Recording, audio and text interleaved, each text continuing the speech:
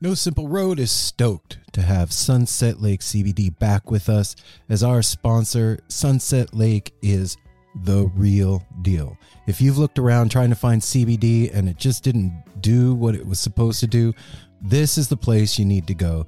They've got every kind of product you can imagine, including CBD tinctures with sleep gummies that are great for getting to bed, CBD gummy bears and reishi-infused chews that can help bring you a little bit of calm in a stressful day. They've got salve. They've got smokable hemp flower that's great for folks like me that don't want to get stoned and paranoid but want to have the benefits of cannabis. Well, now you got it. And they even carry CBD products for your pets, man. I'm saying this is Darwin approved stuff. Go over to sunsetlakecbd.com and check out the full range of what they have.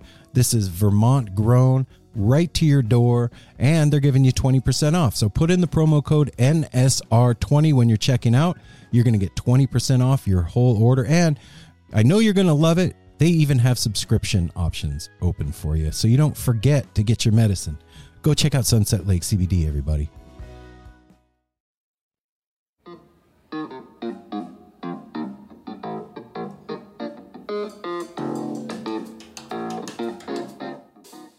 Have you ever listened to Nick Clark? Out of a dinosaur?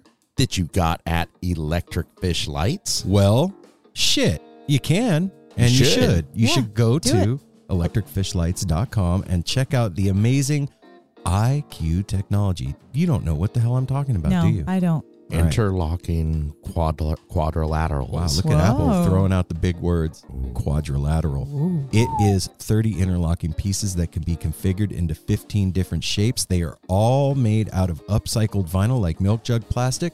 And when you put those shapes together, they build amazing light fixtures for your home that They're works of art. come to life. These things, they come with a 12-year energy efficient, safe to leave on bulb, a 12-foot cord, and a hardware kit to hang the light. You can also get a light bulb for these things that like changes and flashes different colors and goes to the beat of music. And speaking of music, you can also get a bulb that has a Bluetooth speaker in it and changes colors. So That's the way to go, everybody. Yeah, you don't want to forget that. So go check out electricfishlights.com and you tell them what you want them to build. Tell them you want a cactus or a fish. And then when you do that, when you decide what you want, tell them that No Simple Road sent you, and they are going to give you 25% off. And any No Simple Road family member that tells them with the promo code NSR when they check out, check this out. You are going to get some secret special magic in your box. It could be a tie-dye. Delaware magic. It could be crystals. It could be paints to paint your face or your kids' faces. It could be, I don't know. Anything. Help me out, man. Sticker? Yeah, stickers. Who knows? You don't know. No one knows. You're going to get your light. You're going to get Delaware magic. You're going to get 25% off. So go to electricfishlights.com. And if you're still confused, go to @electricfishlights on Instagram. Check what I'm talking about. Jeez, I'm getting tongue-tied. And then NSR for the promo code, and there you go. Yeah, enlighten yourself. This episode is brought to you by another one of our fine sponsors, Define Premium Cannabis. It's not just in the name, it's in our stores. Yes, So it if is. you are in the Portland area, come and visit us at one of our two locations. One in Forest Grove, one is in Hillsboro.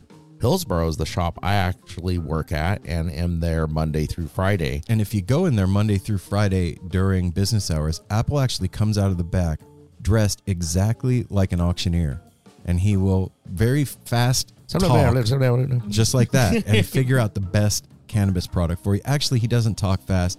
That's one of the wonderful things about Define is they take their time with their customers, their family out there at Define, and they are taking care of the No Simple Road family. When you go in there, tell them you listen to the show. You're going to get 10% off your purchase, and your first time in, you're going to get a free t-shirt. Free t-shirt. And you're having some kind of sale? Yeah, coming up for Halloween because everybody loves celebrating Halloween. We're having a 25% off all edibles sale. What did you just say? Seriously? That's fantastic. Yeah, 25% off those fun edibles for Halloween. So you could Edibles go are to your great. own door and say trick or treat to yourself and then throw an edible in your bag, go in the house, eat it, and get nice and medicated. That's right. So go to Define Premium Cannabis, 2 locations in the Portland area, 1 in Hillsboro, 1 in Forest Grove. Go to Hillsboro, ask for Apple. Go to Forest Grove, either one. Tell them you are part of the No Simple Road family and hook yourself up. I'm going to throw a set list at you. Ready? Ready? Here you go. I'm ready. Shakedown Street, Truckin', Franklin's Tower, Cassidy, Birdsong, Lazy Lightning, Let It Grow, Into the Other One. Sounds like an awesome set list, doesn't it? Great It sound. does. It's not a set list. It is What? Shop Tour Bus t-shirts that are available if you go to shoptourbus.com and you check out the internet's finest Grateful Dead inspired merchandise. Each one of those Grateful Dead songs that I just mentioned are a Shop Tour Bus t-shirt, hat, or sticker design. You got to go over there and check out what I'm talking about. They are not, what's the word I'm looking for? Literal. Yeah, right? it's not your regular, lot shirt and everything. It's very cryptic. It's kind of a puzzle. Lazy limerick, if you Lazy will. Lightning is a couch with a lightning bolt laying down on it. Franklin's Tower is an actual tower with a bell. I have a space and drums where it's like drums floating out in space. Yeah. So go to shoptourbus.com and check out what they are doing. And they have the coolest trucker hats. I'm a hat nerd. I love my hats. And I got one of their Steal Your Tape design hats. And I get compliments on that thing everywhere I go. So go check it out. Shoptourbus.com is where you go to hook yourself up. You put in the promo code No Simple Road when you check out. You're going to get free shipping. Wow. And it's going to come to you in a hand-designed box with a Grateful Dead lyric on the inside. All kinds of fun, Well, and guess what, too? trippy extras in that box. What? If you order this, some lucky people are going to get a actual bootleg cassette tape. Yep. There's yeah. miracles floating out around there from Shop Tour Bus to the No Simple Road family. So some of you are going to get hooked up with that bootleg. So go to shoptourbus.com or at shoptourbus on Instagram. Make sure you put in the promo code No Simple Road, all one word, when you check out, and hook yourself up with something cool, man. You guys deserve it out there. We're so excited to tell you a bit about today's sponsor, Music Masters Collective. They are a nonprofit organization that produces unique music events, providing opportunities for fans and artists to meet and collaborate in an inspired and creative atmosphere. Music Masters Collective events give you the opportunity to learn from world-class musicians like Otil Burbridge, Steve Earle, Richard Thompson, former members of the band, the Milk Carton Kids, Nikki Glaspie, the Fab Four, and Sean Colvin, and so many more. At an event like the Milk Carton Kids Sad Song Summer Camp happening this July, you can expect immersive classes, evenings of entertainment, excellent food, and a space for a lucky group of folks to learn, co-write, workshop, and perform with like-minded peers, all with the guidance of Kenneth Pattengale, Joey Ryan, and some of their favorite songwriters. This all-inclusive week in the Catskill Mountains of upstate New York is guaranteed to be magical. Scholarships are available and spots are extremely limited, so visit www.sadsongSummerCamp.com/simple to learn more. That's www.sadsongssummercamp.com/simple. Check it out. Hey everyone, Chris Pandolfi from the infamous String Dusters here to let you know that my podcast, Inside the Musician's Brain, is back on the airwaves for Season 4, which means it's time once again to get deep with influential musicians from all across the musical landscape to really understand and translate the lessons of success, failure, inspiration, and hard work that are behind the music and the artists that we love. My guests this season include Rachel Price from Lake Street Dives, Sam Bush, Chris Wood, Chris Funk from The Decemberists, Lindsay Liu, MC Taylor from His Golden Messenger, and more. Check us out, and thanks for listening.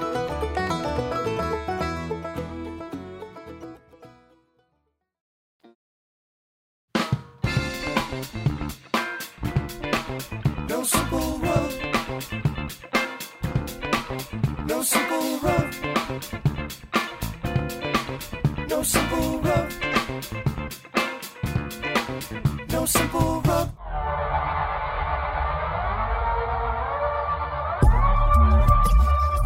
Hey now, No Simple Road family, what's happening? This is Aaron. And Mel. And Apple. And Darwin. This is Darwin. I'm over here. No, what's up, everybody? We are back Hey. with Darwin is another, here. Yeah, well, we're all here, We're all here but and we're ready. not all there. Well, It's been a we're long here- couple of weeks, guys. Hey, but we're going to get them to the interview. So who's our interview this week? This week, we are honored to have the one and only Nick Clark Nick on the Clark. show. Ooh, thank What's you, Nick. up, Nick? Thank you so much. Nick is part of the Little Village record label that has been funneling wonderful guests to us through Dennis McNally. So all of you Grateful Dead fans out there know who that name is. And, when you hear Dennis McNally and hear that he's sending us stuff, that's when my ears perk up. And Oh, yeah. Nick was no different. He's got a new album out. It is called Love Your Life, Songs for the Whole Family. And please don't call this kids music. This isn't kids music. That is an old term we learned. Although your Yeah. kids will enjoy the heck out of this album. It is so fun. It's so beautiful. It's jamming. His harmonica playing is off the charts. So it's not a kids album, yet your kids will love it. Yeah, this is music for the The whole whole crew. family, like he says. With We got to throw in a couple there. I'll throw in one of my favorites on here because I love dinosaurs. Is Dinosaurs. Where did you go? Everybody Poops is another one that's on here. So, this is one of those that you can put on with your kids or just you Or hanging you. out, and you're going to dig this. There is some really smoking harmonica playing. Nick is an extremely talented harp player. He's like a harmonica ninja. I put him up there with like John Popper and stuff like Oh, that. yeah, Kind of a awesome. similar since his childhood playing harmonica. And beyond the album, the first thing I saw of him, go to YouTube, like I always say, Mhm. and check out. He has joined a lot of heavy cats in like the blues business and everything on stage. And he's been doing this for a while. Yeah. And he's been playing the harmonica since he was a little kid, and we'll get into it Yeah. in the interview. But again, Nick, thank you again for spending some time with us. And you guys out there, go check out Nick Clark and Love Your Life, Songs for the Whole Family. It's out everywhere that music is streaming. And we're going to do the business real quick, and we're going to get you to the interview. So yeah. Yeah. Follow us on No Simple Road, at No Simple Road on Instagram, or nosimpleroad.com on the interwebs. And if you go to nosimpleroad.com, that is where you could sign up for the No Simple Road newsletter. You can get No Simple Road merch. Like, I'm looking at a really dope hoodie right now, a zip-up hoodie that's hanging on the back of my chair. You can It is get pretty dope. Cool fanny packs. Yep, that's what Apple, you took the words right out of my Comfy mouth. ass shirts. Yep. And that is where our calendar of events is located as well. Right now, the three of us are in Vegas. We just saw Fish for Halloween, so we'll have a recap for you coming soon. Oh, yeah. For that. And we got some other stuff coming up too. So if you want to come boogie with the No Simple Road family at a show, you'll know where we're going to be. You can grab yourself some tickets and come hang out with us. Hit us up. Also, go to patreon.com/No Simple Road. That is how you can support the No Simple Road family. And I know we said it last week, but I gotta say it again. Christoph, thank you again Christoph. for your generous $20 a month Patreon pledge, man. That leaves me $1 leaves me speechless. So when somebody signs up for 20, I really don't know what the hell to say except thanks, man. And we appreciate you, and we speak your name. Christoph. Christoph, man. And you guys, listen, here's the thing. We need your help. Go on Apple Podcasts and leave us a 5-star review over there. It doesn't cost you anything. It just takes a couple of seconds. Yeah. And that's how other people find out about the No Simple Road thing that's going on through the algorithm of ones and zeros on Apple Podcasts or It's whatever. pretty amazing platform. to go to a new podcast, hit that little review tab, and start reading all of the amazing things that people have said about the show, about their favorite show, about the hosts, about us. It's fantastic. People have met family through there. It's fantastic. So just go on there, hit 5 stars, write us a cute little review, and we'll read it on the show. Hook it up. Yeah. Yeah. You don't want to And miss we'll out on something appreciate it. fantastic. Come on. Yeah. And listen, I know Times two. that like the format of the show has changed in the past couple of weeks. And if you're listening right now and you're wondering, like, what the hell happened to the intro where I hang out with Aaron, Mel, Apple, and Darwin? Yeah. It's at the end of the conversation that we're about to have with Nick. So make sure you hang out after the conversation with Nick for the Eugene fish review. recap and us, And our our week. life, and Yeah. all Yeah. the stuff that No Simple Road is known for, other than having conversations with wonderful people like Nick. fantastic people. So here All we right. go. Without further ado, the No Simple Road crew gives you Nick Clark. Hey, Leah, if you saw somebody who was looking a little sad, a little self-conscious, what would you want to tell them? You look marvelous, darling.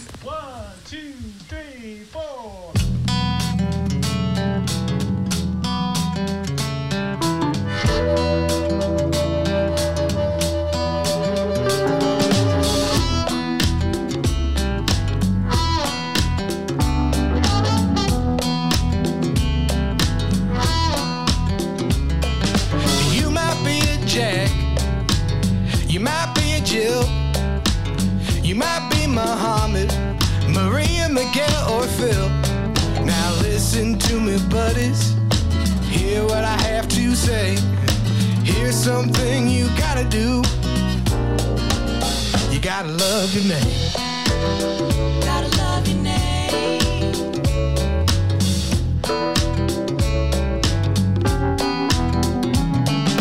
You might have some big teeth or your hair might be wild, but I think that haircut's groovy and I love to see you smile. Now it's your life you're living, don't let it go to waste. Here's something you gotta do. You gotta love your face. Gotta love your face.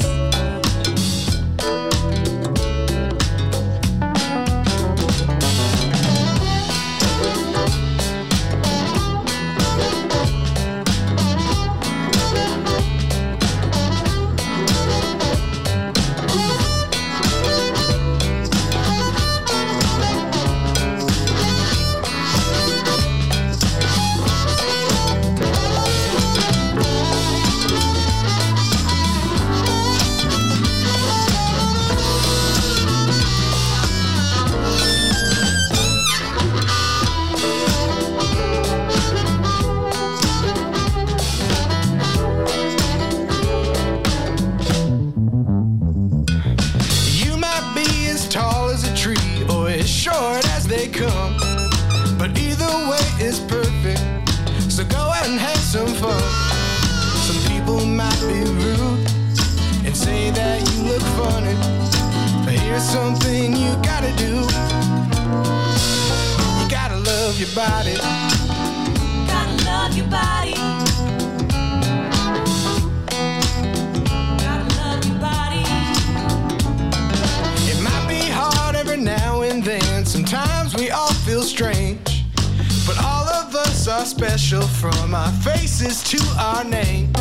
Just hear me out, my friends, no need for trouble or strife. Here's one thing I hope for you, I hope you love your life. Hope you love your life. I hope you love your life. Hope you love your life. Yeah.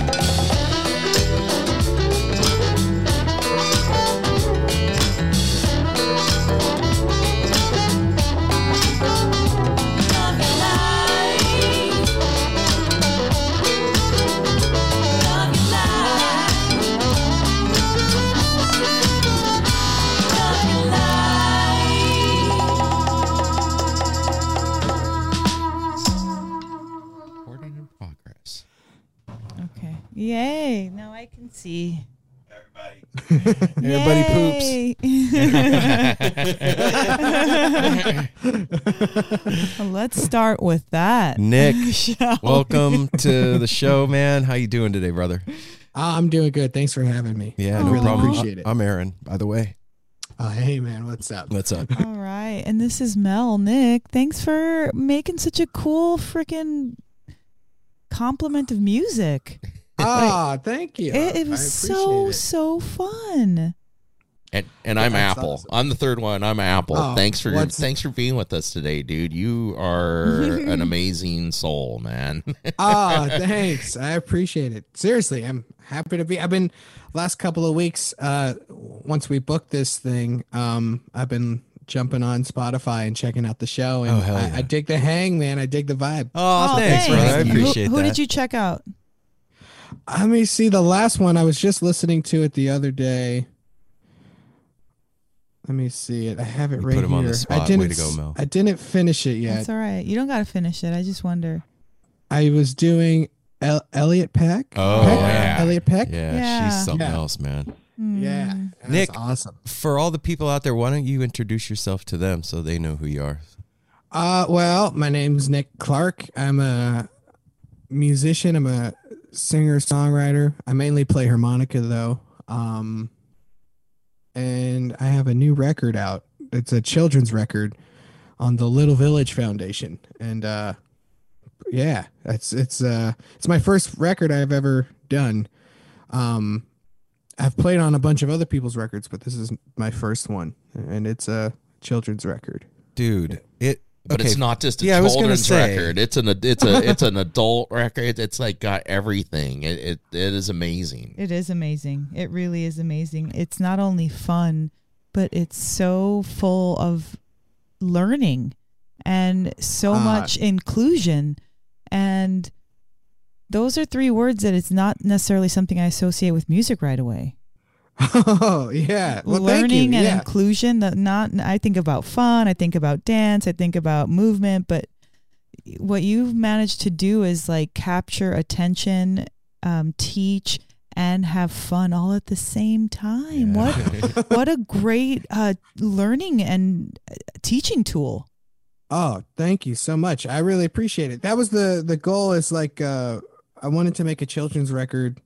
Well, not children's record. They like to call it family music. Is the term they use now. Children's Okay. music is kind of outdated, and so I wanted to make a family record that was for the whole family. I come from a I'm in San Jose right now, but I come from Denver, Colorado, and I come from a multi-generational household where, you know, we got my parents, then my brothers, and then my niece and nephew. And so there's this wide, and then my grandma lives up the street. So there's this wide, this wide range of different generations that I was trying to make music for, and not just like, you know, here's a song for the little ones, here's a song for the parents, and then here's a song for the grandparents. I wanted to do something that was, within this one particular song, have elements that everyone could get behind. You nailed it though. Like, So what- that's not an easy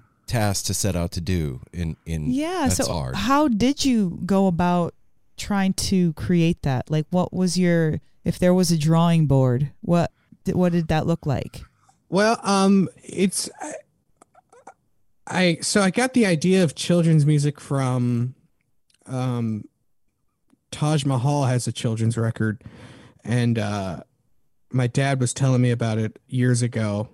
This might be like 6-7 years ago, and it kind of planted a seed because I'm a huge Taj Mahal fan, and I was thinking, okay, you know, this guy's really grooving. He's a great singer, great player. And if he can make an album for kids, maybe that might be something I want to look into. And it just kept festering in the back of my head. And when it came time to actually make a record of my own, I was thinking about that record, and I was thinking about how you're supposed to write what you know. And what I know is being an uncle, and I know what it's like to be in a really close family. So the family record thing kind of made the most sense. And the way I looked about how I wanted to go about it was, you know, I grew up in, you know, like public school and all that, and no one listened to family music. It was, you know, it's most people just listen to what their family listens to and then what their friends listen to. So I didn't really feel like the need to follow any roadmap. I just wanted to, you know, my niece and nephew listen to movie soundtracks like Frozen when that came out. That's what my niece was listening to. And so I was like, and those are like pop songs. So I was like, okay, I don't have to do anything weird because we all grow up listening to our parents' music and then the popular music of the day. So I was just like, just make music and try to think of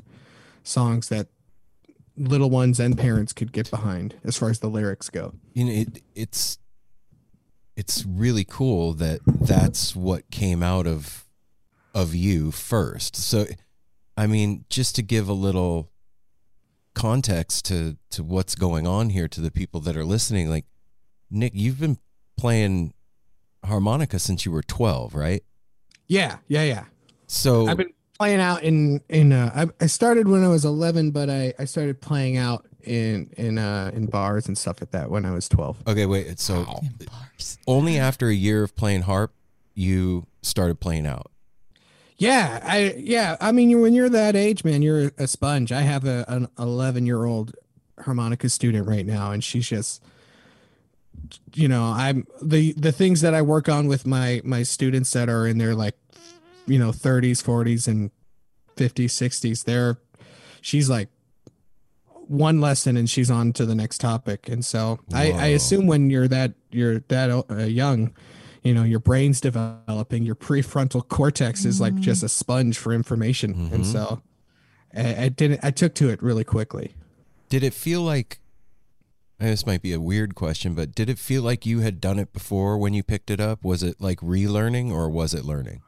I think it's a weird thing because, like, I come from a very music supporting family. Like, my older brother is a drummer, and he was always in bands growing up. So I knew my parents would support music, and, you know, we just have music for every occasion. You know, music is always around the house. When my mom's cleaning, you know, when it's like the mariachi music's playing, and then she's taking a cigarette break when I hear like Tyrone Davis, you know, I'm like, okay, I can go inside now. You know, coming home from work, coming home from school, I would hear that and know when to come in and not to come in to avoid cleaning. And so,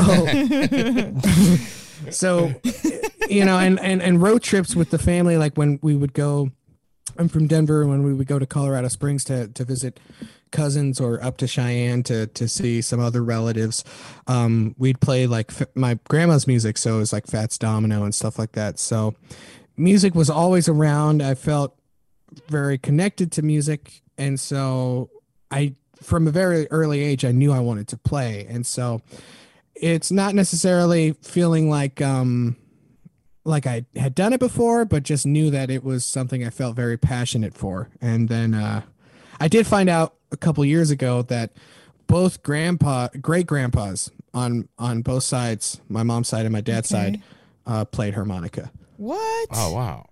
Yeah.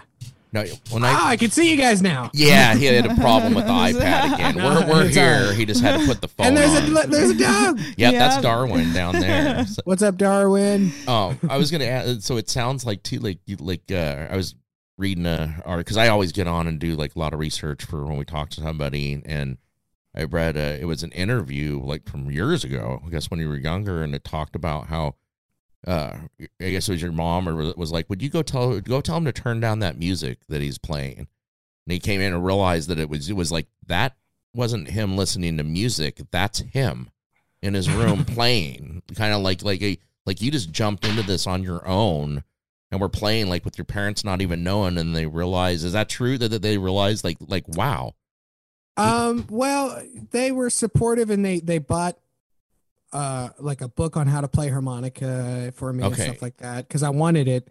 And I just spent hours listening to music and playing harmonica. And then within that 6 months, you know, between when I started at 11 and when I turned 12 and started like going into this outside world of music, around sometime in that stage, my mom was like, tell him to turn the music down. It's time to get ready to go for bed. And that's when my dad saw that I wasn't listening to music. I was like playing the harmonica. So I just took to it quickly. And I actually forgot about that story. My mom used to tell that story a lot at blues festivals when people would be like, oh, you're his mom. How old are you, Nick?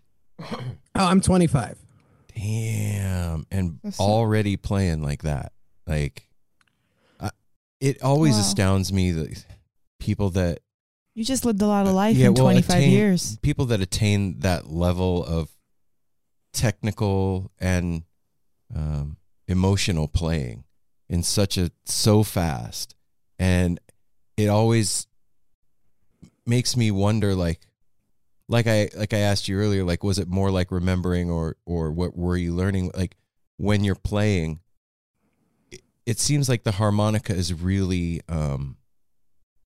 just made for pouring that emotion out. Yeah. That's like I like writing songs, I like singing, I like playing guitar, I like playing ukulele, but the harmonica has this extra thing.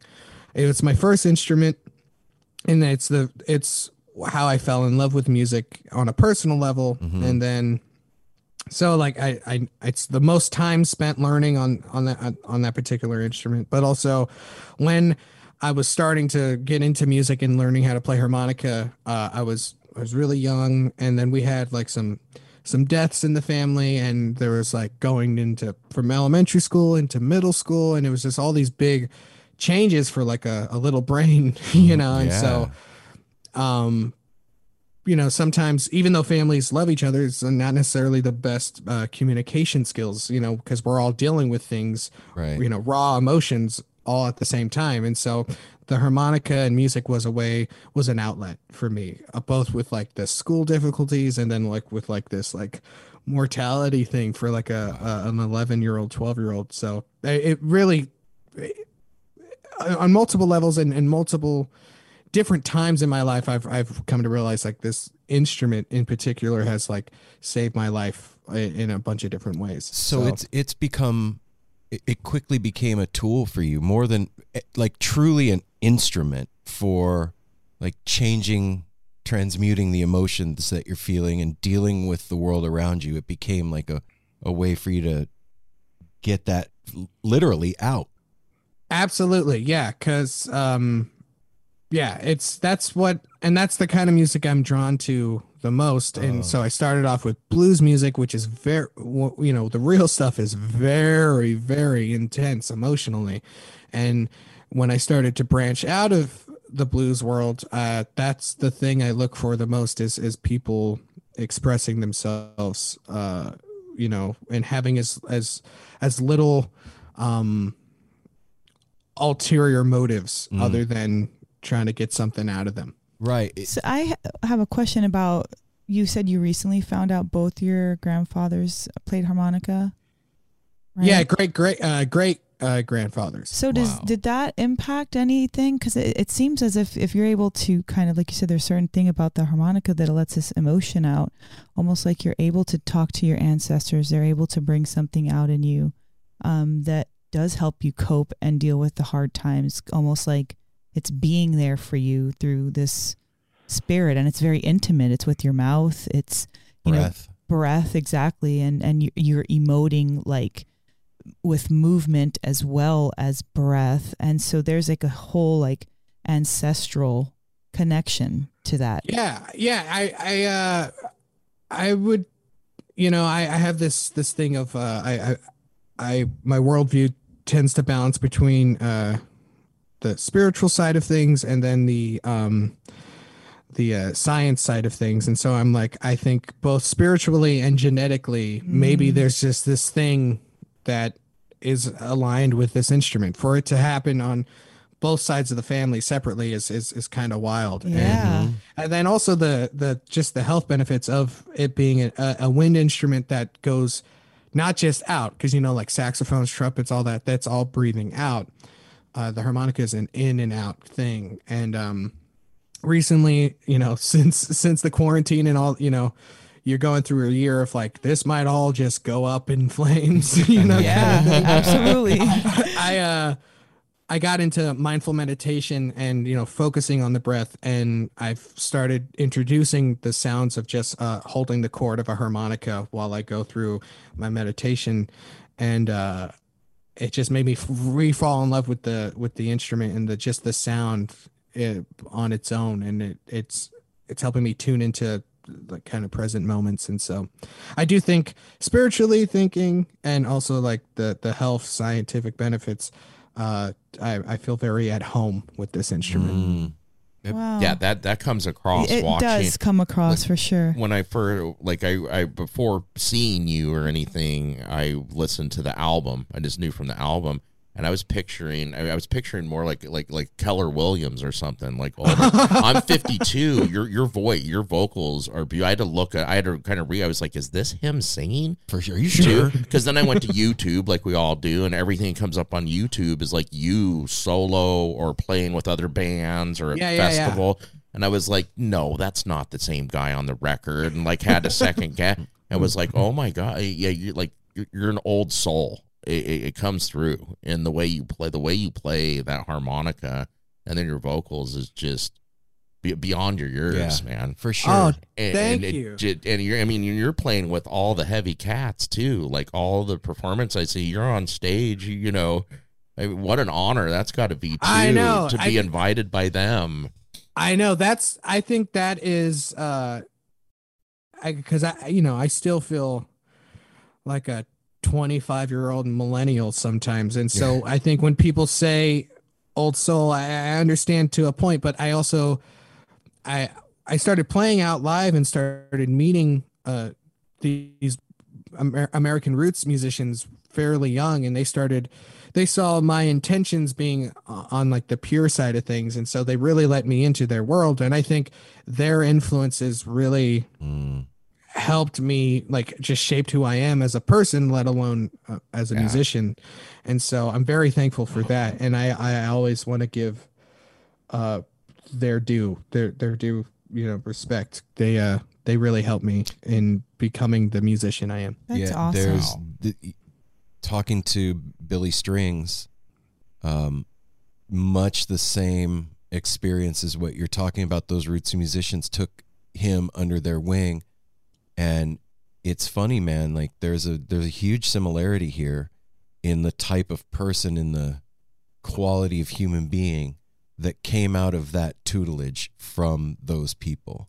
It's this very, like, how do I put this? Respect. That was the respectful of the music, and like well intentioned, and just like very straightforward, and that is really it speaks volumes of the art form, right? Like, yeah, absolutely, yeah.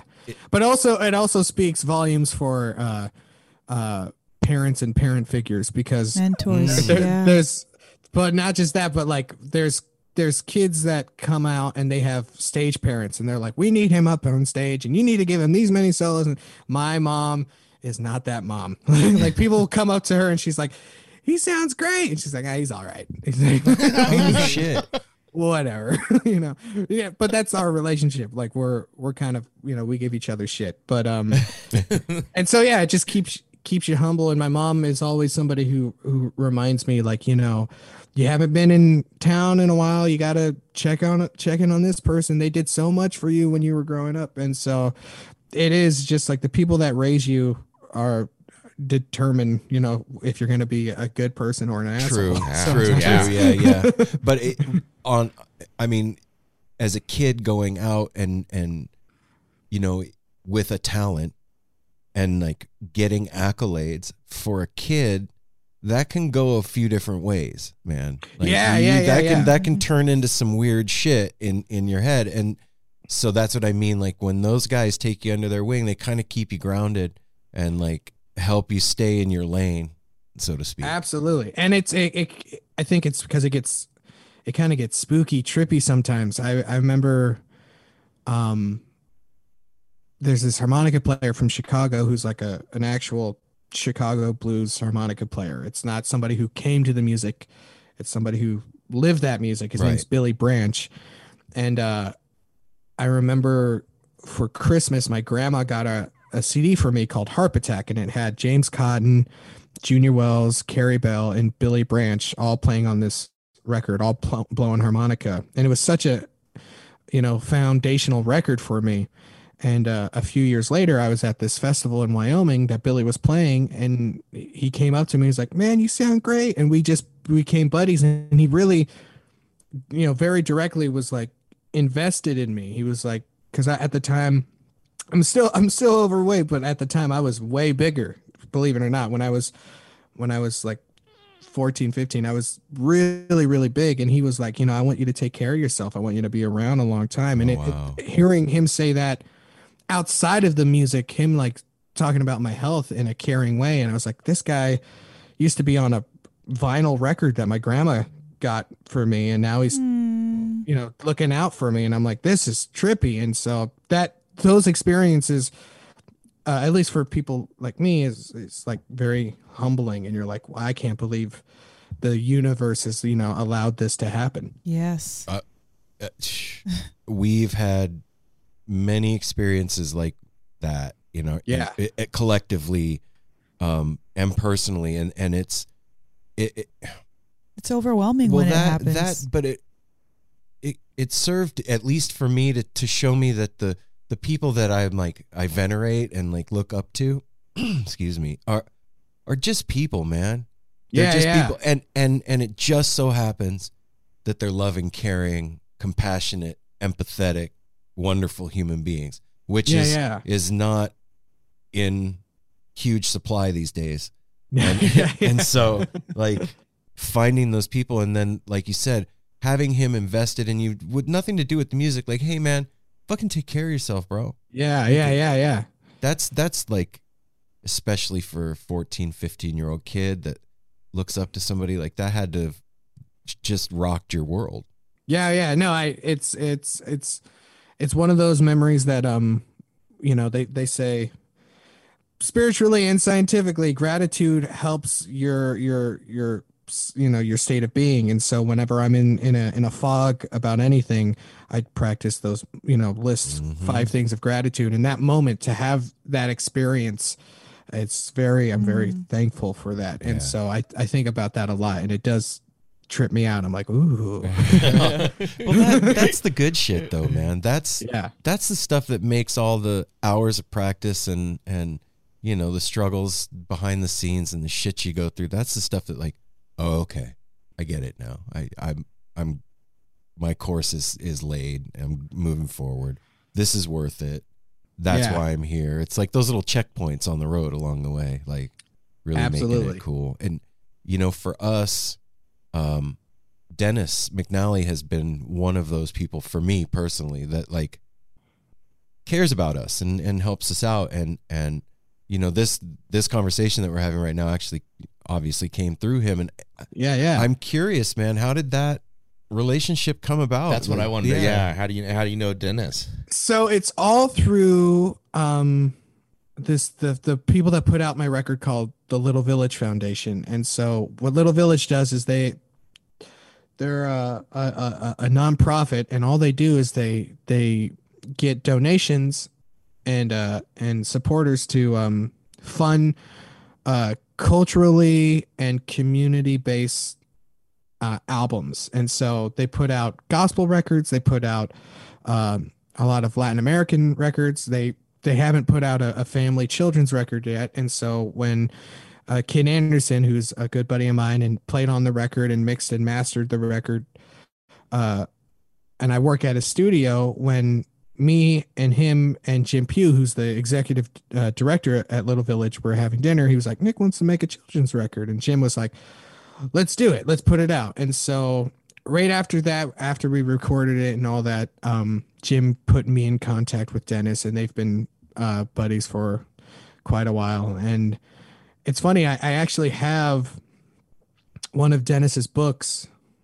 I'm from Colorado, and Colorado has kind of a dead scene, but no one mentioned Dennis's name to me. And so I knew him as this author of this book called, I think it's like On Highway 61 or something like that. And it's a really cool hip book about, white America and how the first initial introduction between, Black American roots music and white American art audiences, and is super hip. And I was talking to him on the phone when I first met him, and we were talking about, promotion for this album and everything. And he's like, I did this one book.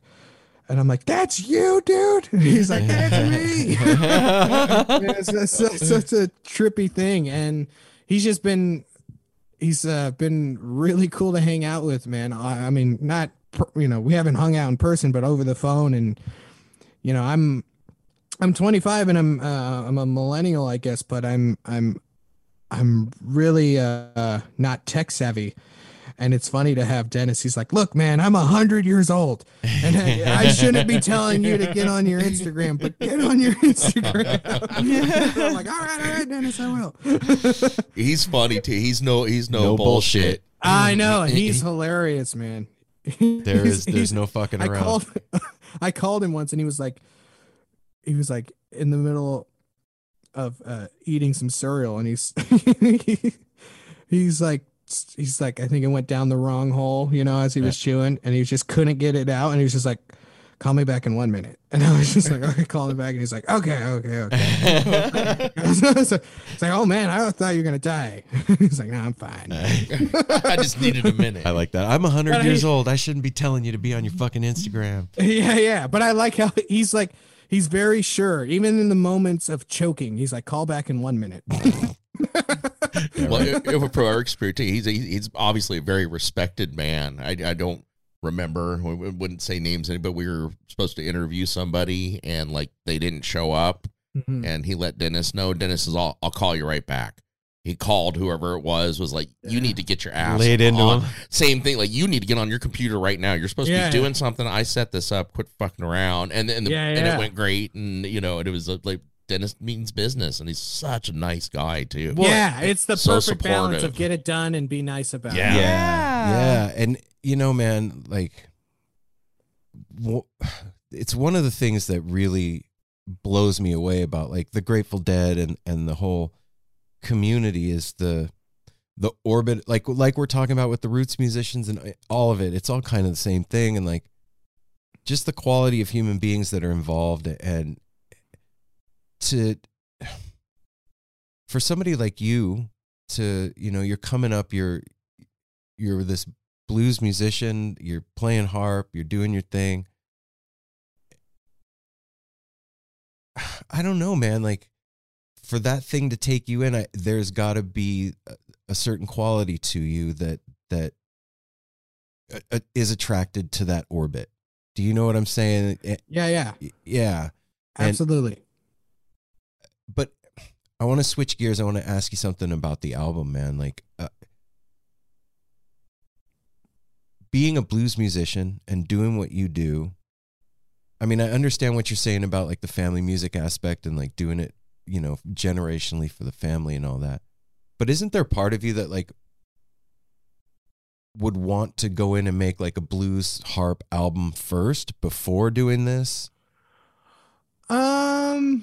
No. So I played in bands where I was just the harmonica. I played in like strictly blues bands and then like blues rock bands, and then been in a bunch of different situations as a harmonica player.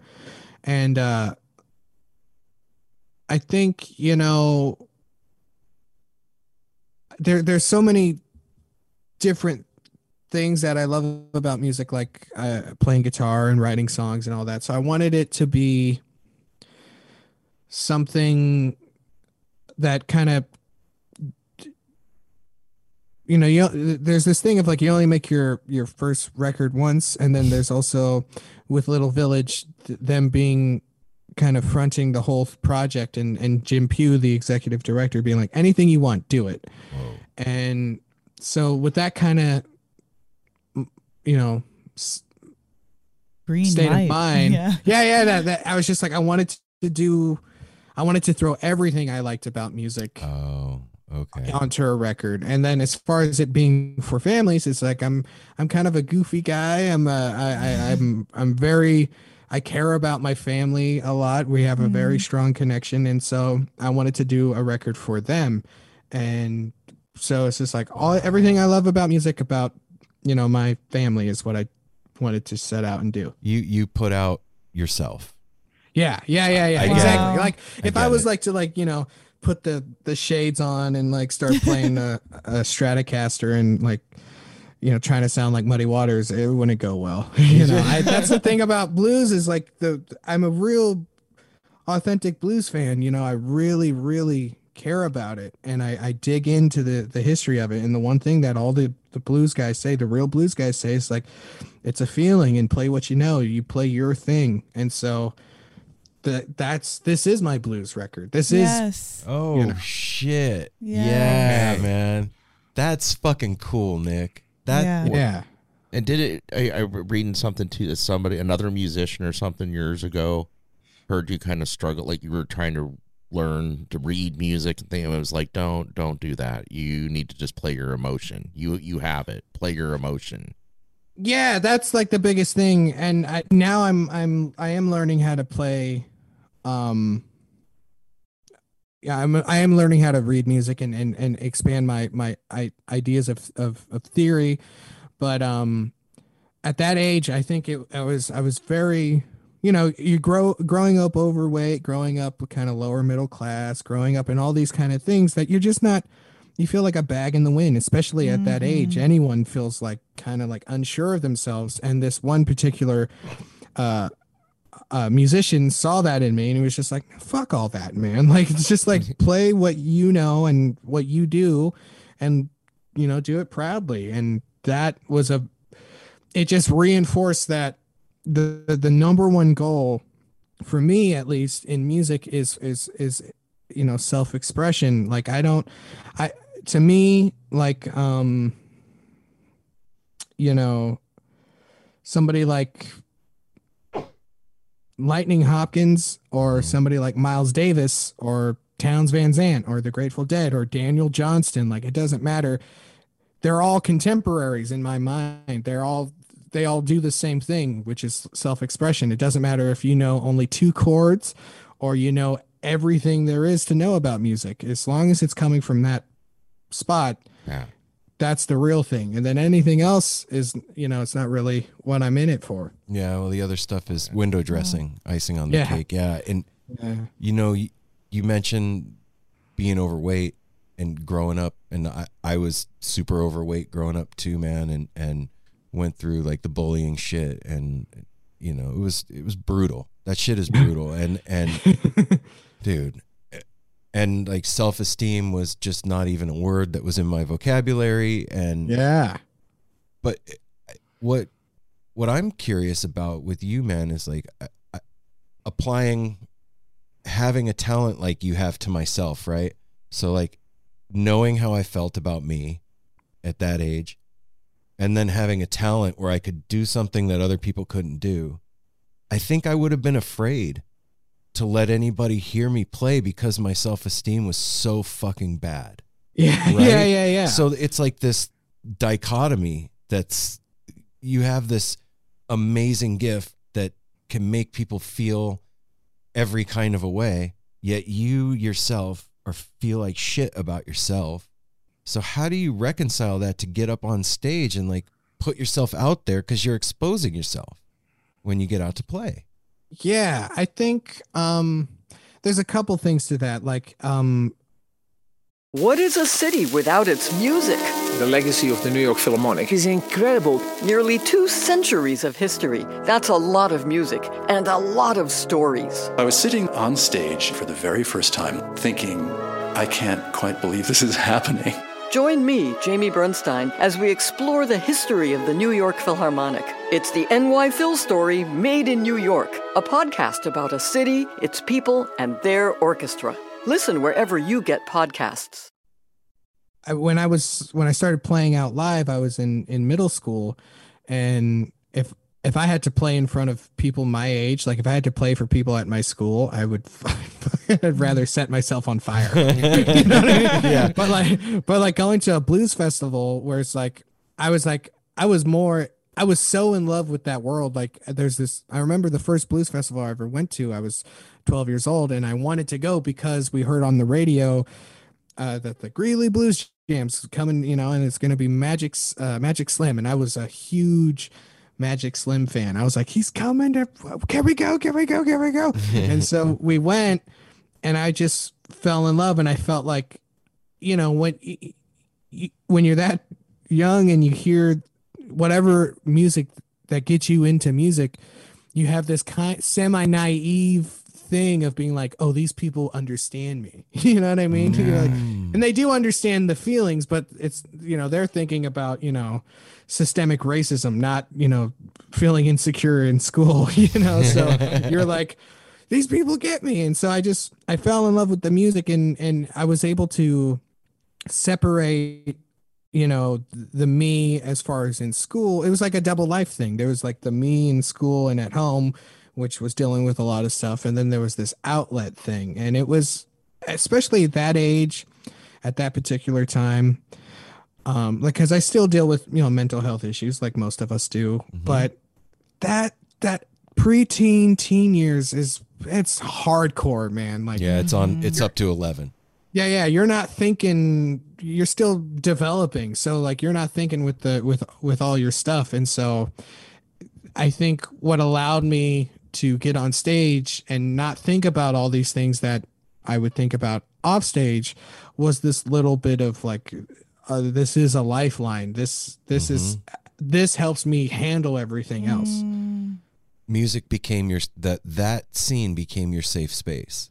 Exactly. And then I ended up wanting nothing to do with everything because I felt good. And so like I ended up in truancy court and all that stuff, because I was just like, I want to do this, and fuck all that shit. That shit makes me feel bad. Yeah, why go to school? Yeah, I'm going to get picked on over there. These guys think I'm awesome. I'm going to hang out over here. Exactly. Yeah. And so it was an interesting time. And now having students that were the age that I started, I'm like, wow, it's a real interesting time to be a human, is when you're preteen trying to figure out this thing. Dude, the mental health thing is no joke. And the last, dude, I don't even know how many months it's been now. The last year and a half, 2 years, whatever, has been like the crucible. You know what I mean? Like, you're gonna run the gauntlet, and here you go. I hope you're ready. Absolutely. Like I being a musician, I have a lot of musician friends. I have a lot of artist friends. I have a lot of people that want to just put out content in a way to release their stuff. And so I have a lot of friends that deal with a lot of issues, and I have a couple of friends that deal with like panic attacks and anxiety disorders. And I always felt for them. And because I would see, FaceTime or be hanging out with somebody and see them go through, even if it's just a mini episode, and you go, oh my God. And I felt for them for so long. And then a couple months ago, I was like driving, and it showed up, man. And because I had seen it before in other people, there was a little bit of a separation. And I was like, oh, it's happening. This thing of like, oh, I feel like it. This is what they mean when you feel like you're stuck. like you're not going to get out of this moment, and there's no way. And you're like, oh my God, this is terrible. This is so intense. And it was a few months ago. And that's why I started to get into some mindful meditation, and because I have friends enough to know that, okay, I got to take this very seriously right now. Oh, that's cool. But experiencing that thing made me just, if you're the right kind of person, you're just like, man, this is what people struggle with for years. And I'm very sympathetic for even people that I would totally disagree with ideology wise and politically. I feel for them. Everyone. I absolutely feel everybody. Beyond the politics and the ideologies, guess what's at the bottom of that? We're all fucking human beings. Yeah. We all love, we all have dislikes and likes and things that we are afraid of. And we're all just people, man, at the end of the day. With mental. And dude, and to see other people hurting is fucking awful, man. It hurts you. It sucks. And that the anxiety panic thing is no joke at all. No. And like you said, that's really cool that at 25 you have the presence of mind and experience to understand that this is not something to fuck around with. I need to take this seriously right away. Oh, absolutely, man. That experience, it happened twice. Once it was like a mini one. I was just like, is that what it is? And then when I was driving a couple months ago, I was just like, no, this is exactly it. This is a panic attack. And I was like, this fucking sucks. This is terrible, man. And I don't wish this on anybody. Right. You know, this is, and so far I'm doing what needs to be done, but yeah, this is a very interesting time to be an emotional creature. you Yeah, know? man. How has the mindfulness meditation helped you through this? It's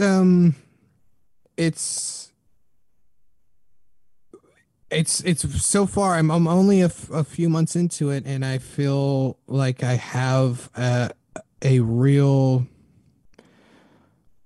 like sword and armor for these mental situations. I feel like, and you're better equipped, maybe. Exactly. It feels like I can handle these situations, and it feels like when you do some exercises and you get those endorphins going, it feels like that, but in a very, it's, you know, because you get a runner's high from exercising, but with this mindful meditation, I have the same kind of release, but it's a more of like a warm belly feeling, and it's just like, empowering. Okay, come what may, we can figure this out. And that's like just having some form of not necessarily control, because meditation is about releasing control, you know. It's about, you know, being whatever shows up. Just having a guide through all these experiences is I mean, if I didn't have this right now, I would be so lost as far as what to do with anything. So I recommend it for everybody. It provided a tool for you during this time, you know, and that's what meditation is indeed for. It's to help you, give you strength through those mentally arduous times. That's what that's for. And the more you do it, it's like lifting weights in that area. Yeah. So that's it to me. What you're describing, you're like more like, it's the strength, the inner fortitude to pull yourself off the couch, or to stop listening to your negative self-talk, or to pick up your instrument so you can provide your outlet, you know, instead of just like succumbing to it or sitting back into it. Absolutely. I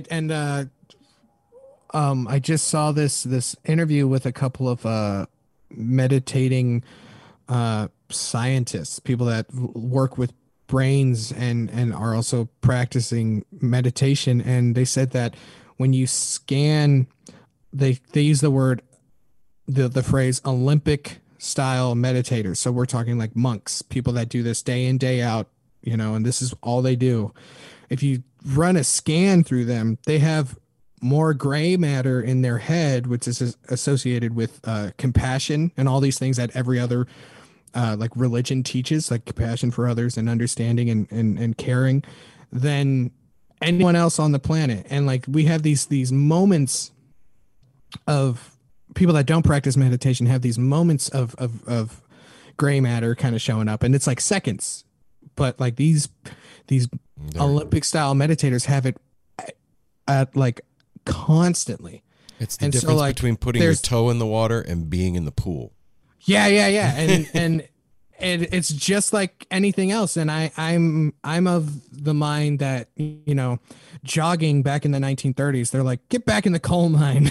Like, what are you doing trying to like work on, you know, eat healthy and go for a nice walk? You know, it's just like, hopefully not as long as it is for walking. Hopefully maybe in the next, because of this pandemic, hopefully people will take mental health seriously, and meditation will be looked at as like, you know, eating healthy and going for a walk. It's something that will maybe even be taught in schools, you know, because not a fringe. Yeah. Because even now, like you know, my grandma's from a different time, and you know, she's this Mexican American Catholic, and she's like, you're doing what? You know? And so maybe in the not too distant future, people will understand that it's actually really 100% helping you. Well, that's what we're here for. You and I and everybody who brings it up and talks about it.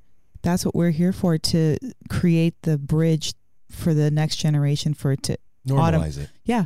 To automatically be okay. It's part of the Yeah. curriculum. It's part of how we are in our family. It's part of how our neighbors are. It's just part of how you keep your hygiene for your mind and emotions clean.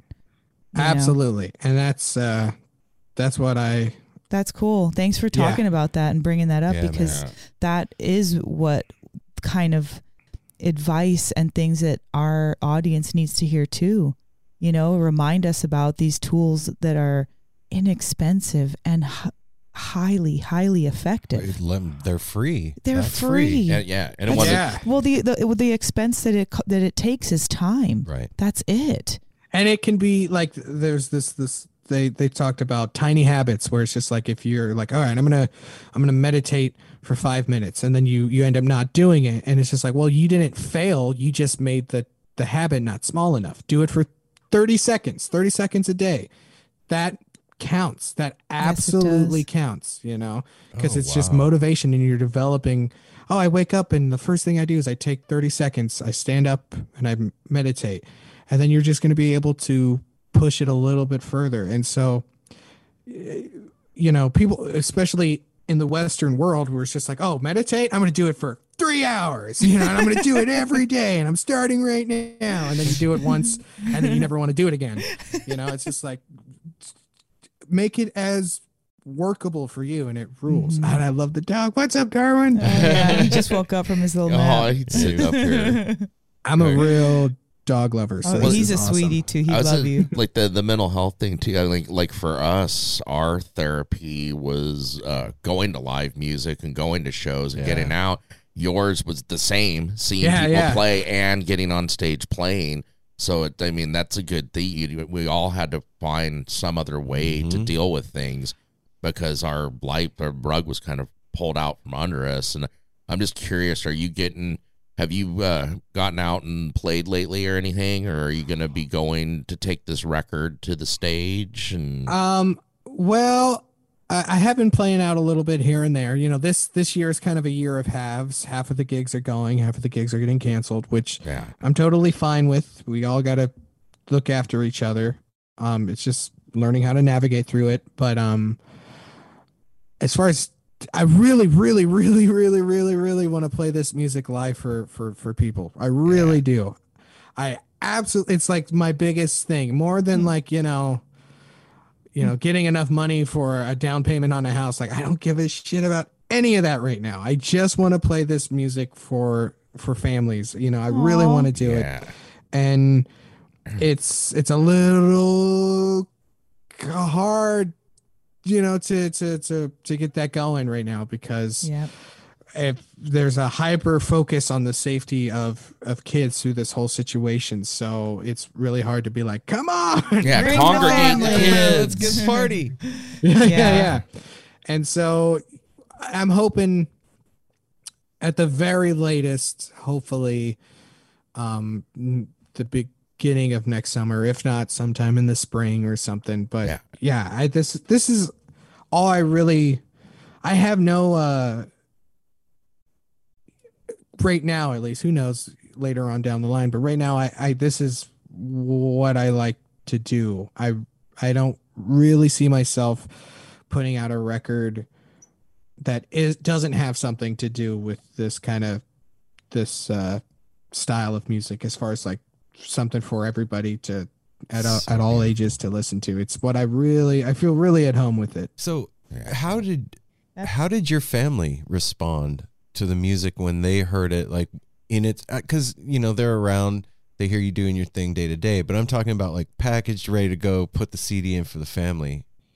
Oh, I involved my niece and nephew a bunch. I had them like introduce songs, like on the song Dinosaurs. That's my nephew making dinosaur noises. Oh, that's hot. And then that song Love Your Life, the title song, I wrote for my niece, and my niece Leah does the intro. I was like, you know, if you see somebody that's not feeling good, what would you want to tell them? And she goes, you look marvelous, darling. I love that song, by the way. That's such a beautiful anthem for everybody. That's the one we were listening to right before we came in from the patio to record. Nice. Thank you. Yeah, I wrote it for my niece. She she started middle school 3 days ago, and that's when shit started going fucking Oh, shaky yeah. for me.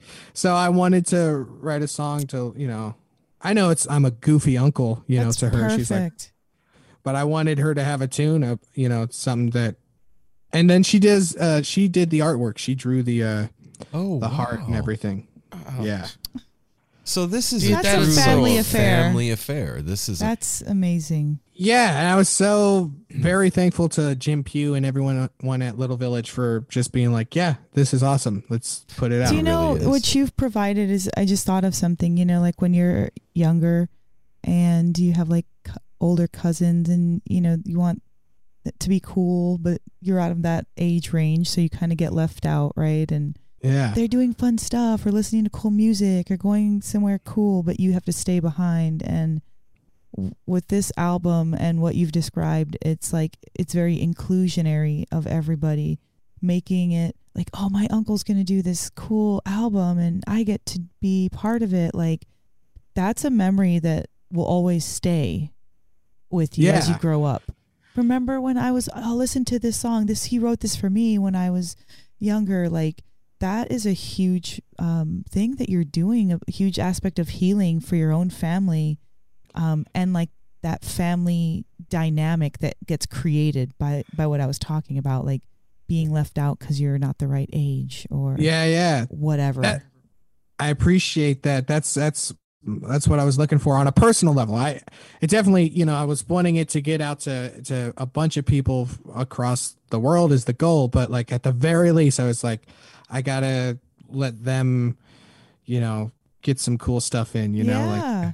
like I've been a fan of like my niece's creativity and her little doodles and drawings and paintings. And I was like, if I say it's good, it's like, yeah, you're my uncle, of course, like whatever. But if I get it on a record and people start seeing it and they like on Facebook and stuff like that, people have been like, I love the artwork, and I get to show her and it's just like, no, this person lives in like Kentucky. Like you have no idea who this person is, and they dig it. So Yeah. it Do is- you believe it's- me now? That is so yeah. Do you believe it? Nick, Oh, dude. what?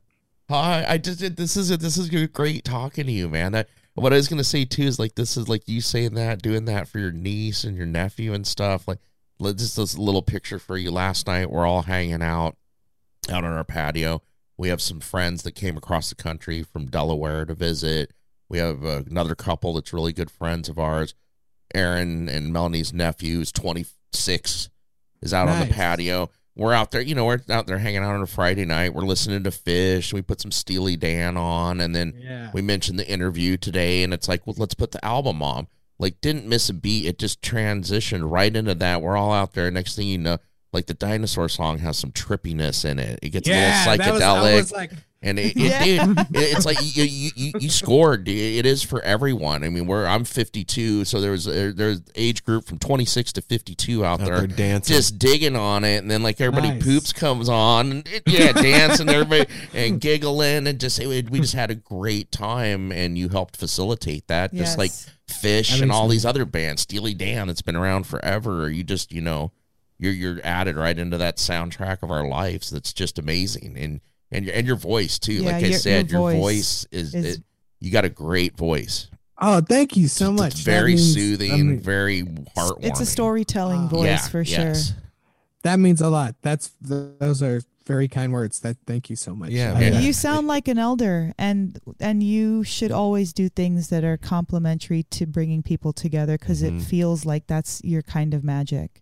And you're Ah, living that thank you. role. You're an elder to your niece and nephew, and look what you did for like boosting your niece up. Like look at this. They like your artwork. To be able to do that. Yeah. Like that's just amazing. Love. One of the Thank you. things that No Simple Road can provide is just like letting people know, that this is going on. Like, hey, we dig this, so you guys should check this out. Maybe you'll dig it too. I think you will, because we're all family and we like the same stuff. And but with what you're doing, how can people help support what you're doing besides just downloading and purchasing the album, like what's going on? How can we help further? Well, if there's anyone anywhere that is in the school systems anywhere, I do harmonica workshops for kids. And so I do things at community centers and for schools. So if anyone is in that world, feel free to contact me. We can do things over Zoom, or we can do things in person, maybe later on down the line. I really like doing that. Be a good person. That always helps me. If you're a good person, that helps, because the difference between everything falling apart and everyone getting along is, you being a nice person, and so, be a good person. We have a different way of listen to saying good that music. around here. We just say, don't be a dick.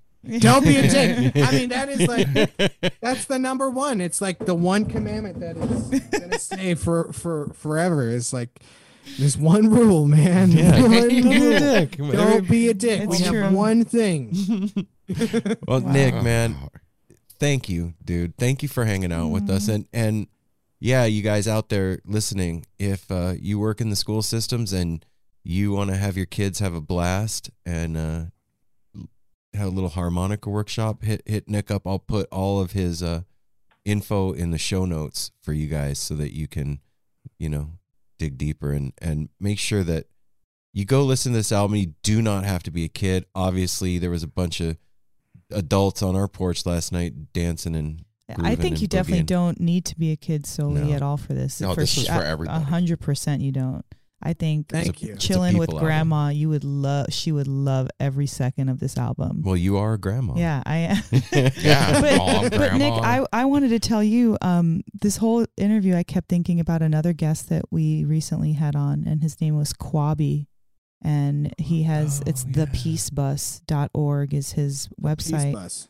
And he's about to travel from Washington State to Washington, D.C., and spreading the message of peace and being kind and being a humanitarian. Beautiful. And I feel like there's some kind of really cool connection with you two because of how encompassing your message is for everybody.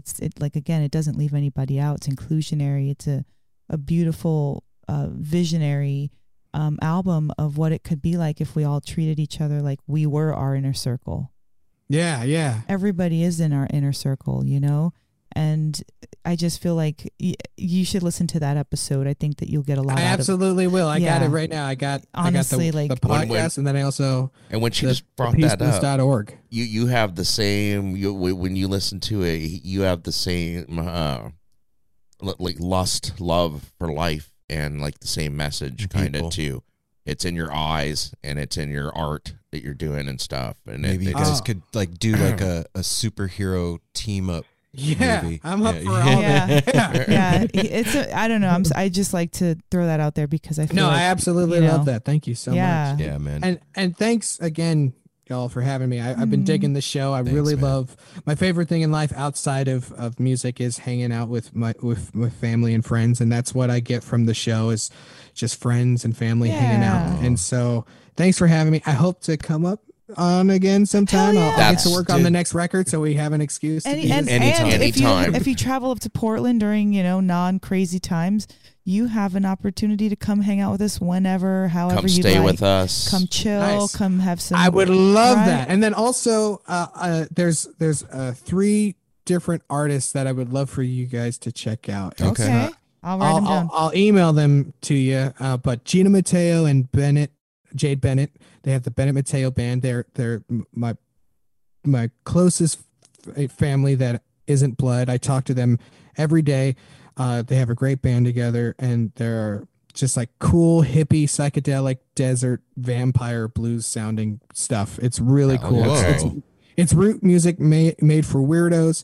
And then Wow. my buddy Andy Sito, who's a great songwriter who just had his album, just recorded an album produced by Anders Osborne, who some of you might know. Oh, we love it. And then my BFF from when I was 13, this guy named Taylor Scott, who was in the Taylor Scott band. Insane guitar player, insane songwriter. He plays like you know, the Allman Brothers, and he writes like Townes Van Zandt. He's really killer. And Holy his shit. newest album is produced by Steve Berlin of Los Lobos. So Oh, wow. those 3 acts, I'll send you Wow. their contact info. Yes, And please. You guys are in Portland. Do you guys know Michael Hurley, the folk singer? No. No. You right Get Michael Hurley on, man. He is a trip. He's a folk singer, but he's out there, man. He's my kind of guy. He writes folk songs about aliens, dude. He's so cool. He's Okay. Portland. Yeah. Wow, Yeah. Thank thanks, you man. so much, dude. Fuck yeah. You just gave us like 4 things to get into today while we're hanging out. Check them And- out. Seriously, they're all my friends except Michael, but everyone is killer artists. Will do, man. And seriously, Nick, if you need anything, if you want to come back on, just shoot me a text, man. Hold on to my number. Just let me know. And doors open, brother. Nick, Absolutely Nick, will. I- Thank you guys so much. I feel I the feel love. I Thank feel you. like in another time you could have been a knight.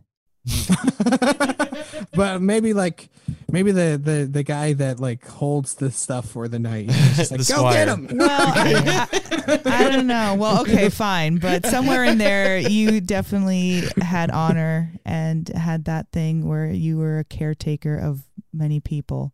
I feel that. I feel those vibes. I think in a past life I was my mother. Hell yeah. I love it. Right on, Nick. Peace out, Nick. Enjoy the rest of your Thank day, you brother. so much. See you. We'll We'll talk to we'll you see you soon. guys soon. All right, man. Cute. I feel like in my last life I was my mother. I think that's the best closing statement ever Yep. said on No Simple Road ever, period. What an amazing personality and everything. So, oh my gosh, that was really cool. Yeah, Dennis doesn't disappoint once again. You guys out there, seriously, this is not a kid's album. This is an everybody album. I hope everybody stopped and listened to it before they Well, they heard the finished. song before we started Okay. the interview, so they got a taste. love but your life. You I should don't do know. that. We'll see what strikes me when the time comes. Well, and then you got to go beyond the children's album. There are so many videos of him on YouTube playing at different places and with different other blues musicians. And I mean, he's been out there since he's 12. Wow. Like, that's mind blowing. Like, started when I was 11 and I was playing bars when I was 12. 12-year-old kid coming into a bar and laying it down for blues fans and musicians. Blues musicians you are know. like deadheads in the way that they're picky about the shit that they listen to, man. If you're not good, they'll let you know. Yeah. Yep. Yeah, and he's amazing. What a It's- sweetheart human being. Those Yeah, are the for kind sure. of people that, like, when I meet people like Nick, I want to do everything I can to help. Like, what can I do? Just tell me, I'll do it. Yeah, I feel like I said, him and Kwabi could do something so cool with this whole children's like initiative for like love and freedom and inclusiveness and upliftment and helping kids to just be everything that they can be. Dude, growing up right now is a minefield. And not that it wasn't a minefield in the 80s and the 70s, it's the just 60s, this the age's 20s. minefield. Yeah, it's crazy. And like anybody that's willing to put themselves out there to support children coming up right now, it's invaluable. Yeah. Yes. They need support, man. They need elders around them that truly care about them growing up to be good human beings, not good workers, not smart in school, not Good this, with that. money. No, that stuff's all well and good. That's No, other stuff. This is in It's- addition to, but this is like the meat of it. Yeah, it's they're really invaluable right now. And to have a lot of music that is popular for us, for a kid, they're like, you know what I mean? Like driving in the car with your kid listening to Fish, I get it. It's boring. The kid doesn't dig it, or sometimes they do, but having something that you can both listen to together and both enjoy, It brings a bond. yeah, and That's what I like what he said in the beginning. He's like, that's not a term really anymore. Children's music is not a thing. They prefer family. It's family music. It's inclusive of everybody. And that's Yeah. what this album is. It's not a children's album. It's a family album. You're a family album. I am a family album. All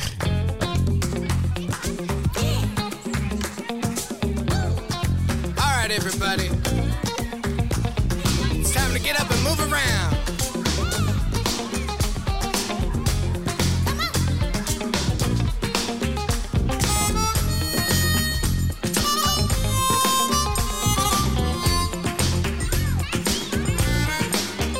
Throw your hands up into the sky.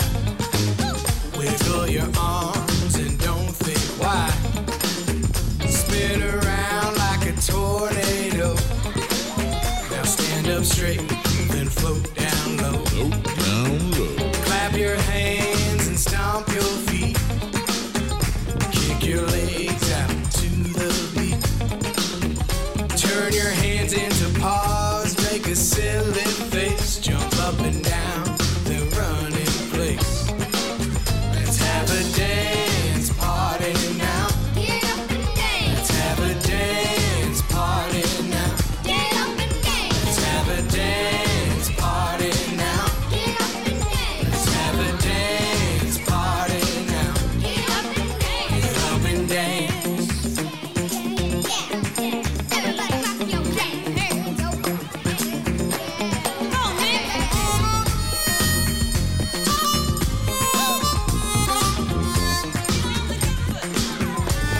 Come on.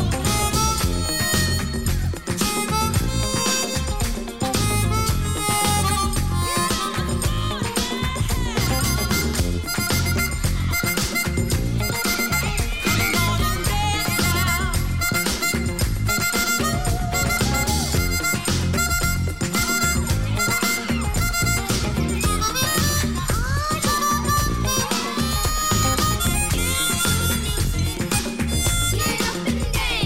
Get into the groove. Get up and dance. Shake it off. Get up and dance.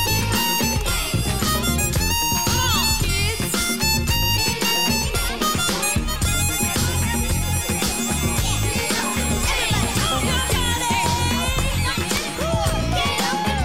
Throw your hands into the sky. Wiggle your arms and don't think why. Spin around like a tornado. Stand up straight, then float down low. How low can you go? Clap your hands and stomp your feet. Kick your legs out to the beat. Turn your hands into paws, make a silly face. Jump up and down, then run in place. Let's have a dance party now. Get up and dance. Let's have a dance party now. Get up and dance. Let's have a dance party now. Get up and dance. Let's have a dance party now. Let's have a dance party now. Get up and dance. Let's have a dance party now. Get up and dance. Let's have a dance party now. Get up and dance. Let's have a dance party now. Get up and dance. Everybody clap your hands. It's exciting. It's really when you hit the record button again after you've ended and began again. It's exciting. We're having fun now. Hey, now Start over. Here we are at the end of the Hello. beginning for the beginning at the end. What's happening? So we decided to take on this new format, and what you all don't know is that how we have to stitch it together on the back end. So, back in August, we interviewed Nick Clark, and you heard that fantastic conversation. But then we're recording this about our week In October. in October. But before we recorded this, we recorded the intro from August with Nick. I'm so confused. I don't know where I'm at. If anybody was able to follow that, congratulations. But it's just as fun to say it as it is to do it. So that's what we're doing right now is we're recording the post. The wrap up? The wrap up? Yeah. I don't know I what guess. you even call this. Outro? We've been calling it the Outro is what we outro. went Yeah. last So time. yeah, we've been calling it the outro, but welcome everybody I hope to our everybody's week. feeling good out there, you yeah, guys. especially after that dope interview. We're easing. Well, I guess we haven't eased. We are in fall at this point. Absolutely. in the Yeah, game. we're in fall. Everybody's Full getting swing. all excited and prepared for Halloween. So it's Tuesday morning right now. I guess no, we aren't at Fish. That we are not there yet. We are planning No. on going to Fish. No, we're still working the rest of the week Yeah. and getting When ready. you hear this, it'll be Tuesday at some point, and That's tomorrow. on Sunday of this same week is Fish. We're going to And Vegas. We're going to Vegas to see the for the Fish Halloween night show, not the whole 4-day show. run. No, we didn't do the 4-day run, but Uh-oh. Bless you, Bless you, man. Apple. Wow. Wow. You okay Yeah. over there? Yeah, did I get that on you? It's all over my arm. I leaned your way. That but was I will say rude. I'm satisfied. I'm good. I'm so satisfied with the amount of fish that we've seen this year. Are you full? No, I'm satisfied. I'm satiated. I told Apple. Okay, first of all, today Mel came home from work, and she had a client coming to the house, and she went down into the basement to get the room ready, and the basement is right above the studio / office that I work Right in under. during- yeah, sorry. And whatever. The basement is underneath. I'm sure That's most right. of you know Yeah, that. you kind of imply, it's implied by the. Jesus. Anyway, so she goes down there, and whenever she goes down there to get the room ready, she puts on music. And obviously, I'm right above the basement, so I can hear everything that's going on down there. And lo and behold, what do I hear Melanie put on? But First Tube from Hershey, the show that we were at. And I'm sitting up here and I'm like, holy shit, she's listening to Fish on her own without me in the room. And then Without the prompt. and then she came up here and she was like, did you see the set list from LA? They did a Yem in the first set. And they She's did recognizing tweezers and they that- reprised it. And I was like sitting at I wish you guys could all have seen my face, because I was sitting in my chair in the office here, just looking at her like, who are you and what have you done with Melanie? I didn't even look at your face, so I didn't I see was any reaction. I was so like, I was too busy reading the set list. It was that Completely matter of blown fact. away. Like, yeah, I could picture it too. Like, you're not looking at him like waiting for a reaction. You're just like, oh my god, did you know that last night they did Well, a Yem in the first set? They did a Carini. They did. I mean, they did a Steam. They did. They did every single song that you want to hear Fish play, except for First Tube. They did in that show. okay, for those of you that are new to No Simple Road, welcome. I'm Welcome. glad you're here and that you hung out past the interview and you're getting to know us. But for those of you that have been on board and know Melanie and know her story, you know what a monumental motherfucking huge deal this is. Oh my God. I didn't even know you'd bring it up. How could I quietly told Apple on the porch, I was like, dude, you know what happened today? Quiet. I was say quietly with like the most excitement ever to like almost like it was a secret. Like, dude, you wouldn't believe that. I forgot to tell you this. I'm so. Sorry, I can't stop laughing. Yeah, it's good. It's okay, good, Mel, man. quit laughing and being happy. It's the coolest thing. I told you when we were at, I don't know, we were somewhere at a show once, and I told recently, and I told you, I was like, it is the coolest thing to see you actually be a fan. And like, you finally let go. It was in Eugene. Yeah. You finally let go of the pretense of like, I kind of like it. Like now you're into it. And you're letting yourself be into it. And it's the coolest thing to see. And dare I say, it's sexy to me.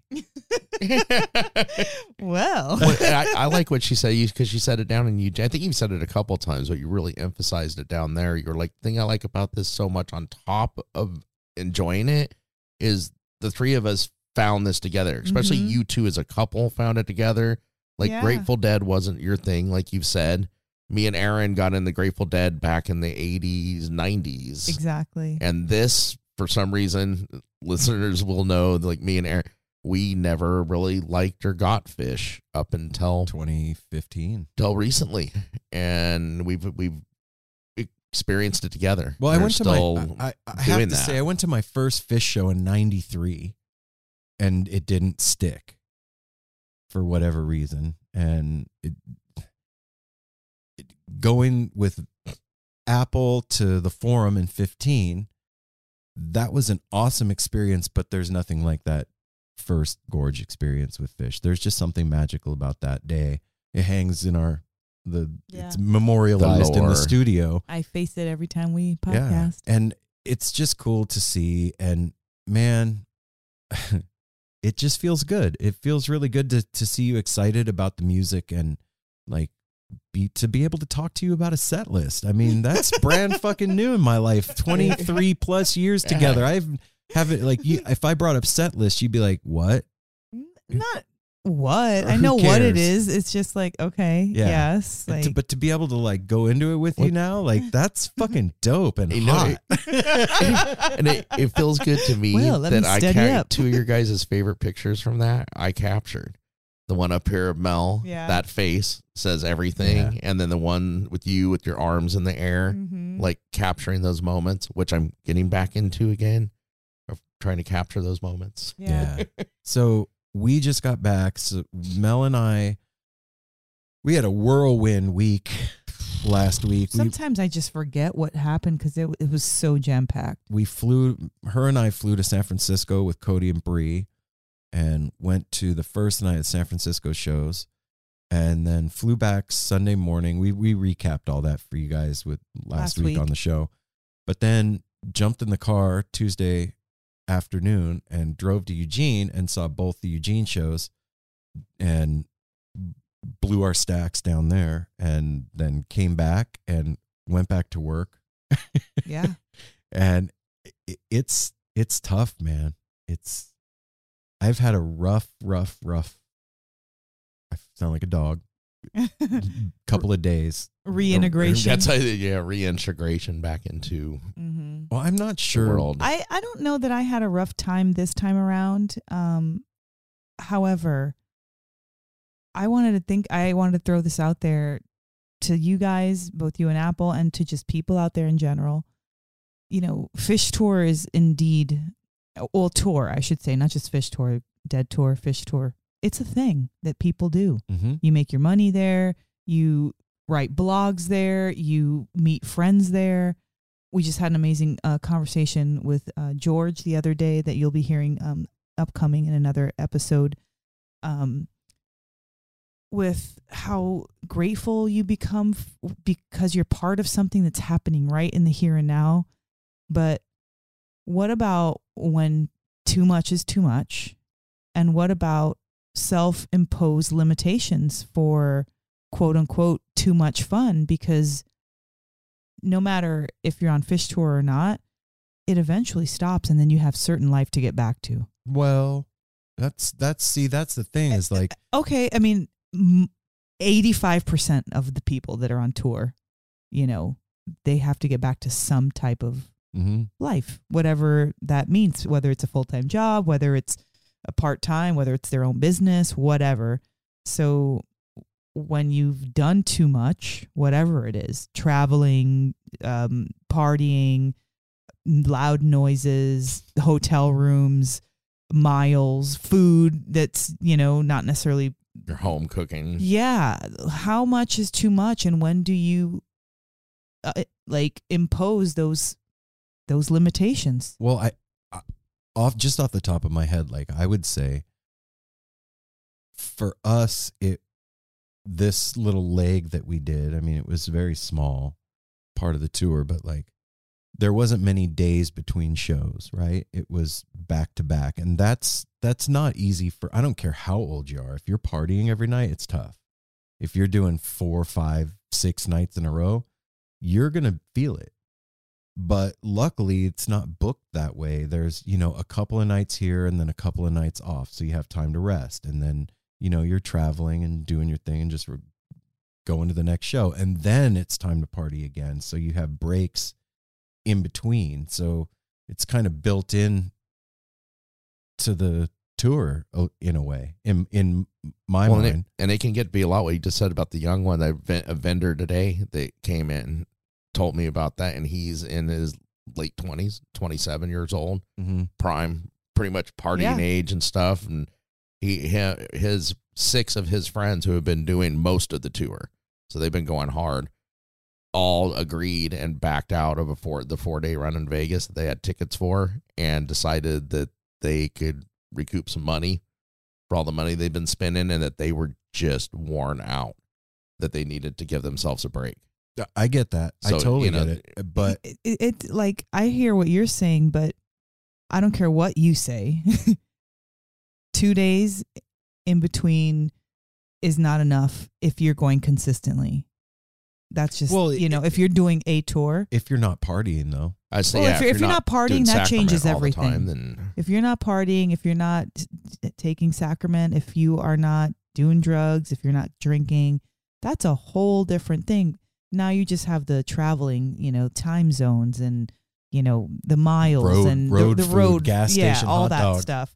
So that's a quite different. But when you are doing those things and you are partaking, that's what I'm talking about, because that's, very real in our life. And I just, in my own head, I'm like, what about if I fuck myself up? I thought that, like, meaning, what if my head doesn't get back? Like, I don't know what that looks like for anybody else, but for me, like, how would I take that? Like, I need to be conscious of my mental rope that I pull out, that I throw out every however often it is. Yeah. And because it's not different for, let me say it is different for everybody. So, maybe somebody can party for 10 days straight and then, have a few days off and be cool.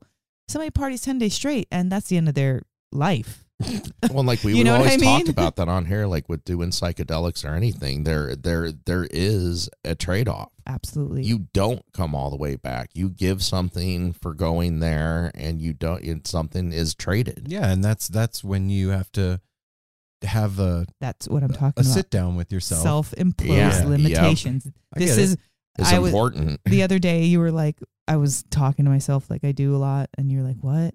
And that was I kept spinning that wheel in my head. Self-imposed limitation. What does that mean to you? What is self-imposed limitation? When you go that far, what does that mean? And so it was like playing over and over in my head. And I just thought it would be good to bring it up because I didn't feel like that this time specifically, but because of all the stuff we were doing, and we were in San Francisco one day, and then we're in Eugene, then we're coming back, and then I'm at work, and then it's like cuckoo, like what the fuck is going? Like, what's real? What's a priority right now? Like, what am I doing? And so, yeah, that's why I brought it up to all of us. I always look at it with myself. I literally use this like kind of analogy in my head, like I'm a car, and a 52-year-old car, and it's okay to let the pressure in the tires get a little low. It's okay if one of the idiot lights come on. It's okay if it's smoking a little, but you don't want to ride it till the wheels come off or the transmission drops out. No, you got to change. You got to you got to do a system check. Like okay, yeah, wow, this isn't.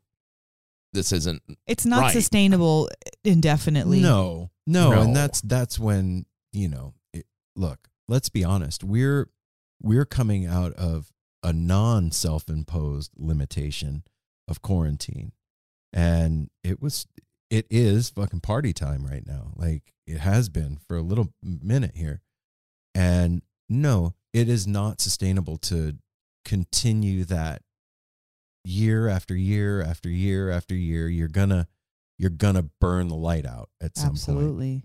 But you can have seasons, right? You can.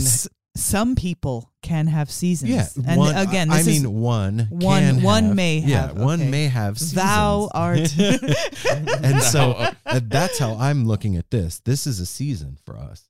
And like I said at the beginning, like this particular little run that we just did, the difficult part of this was not the physical part at all. Like were you saying at all? And not as much as in the past, I'll say that. You're too final with your words, baby. It's not at all. Okay, not as much.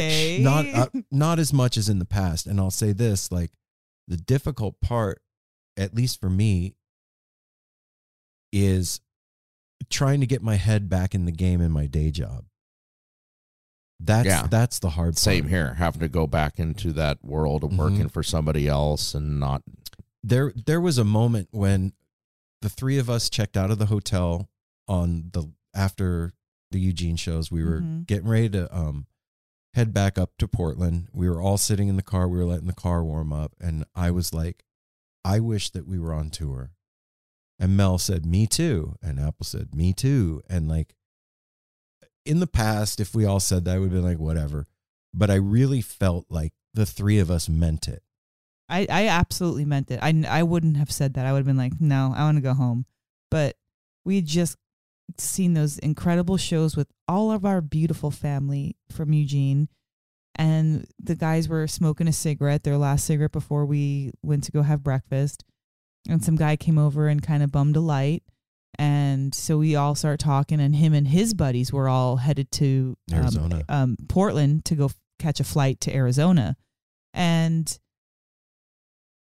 so it kind of got it all in our heads, you know, as we're sitting in the car. And I really felt that it would have been the right thing for all of us to go do that. Like, if we're talking about our occupations, not, you know, what we do for day jobs, but we're talking not our day jobs, but we're talking about our show.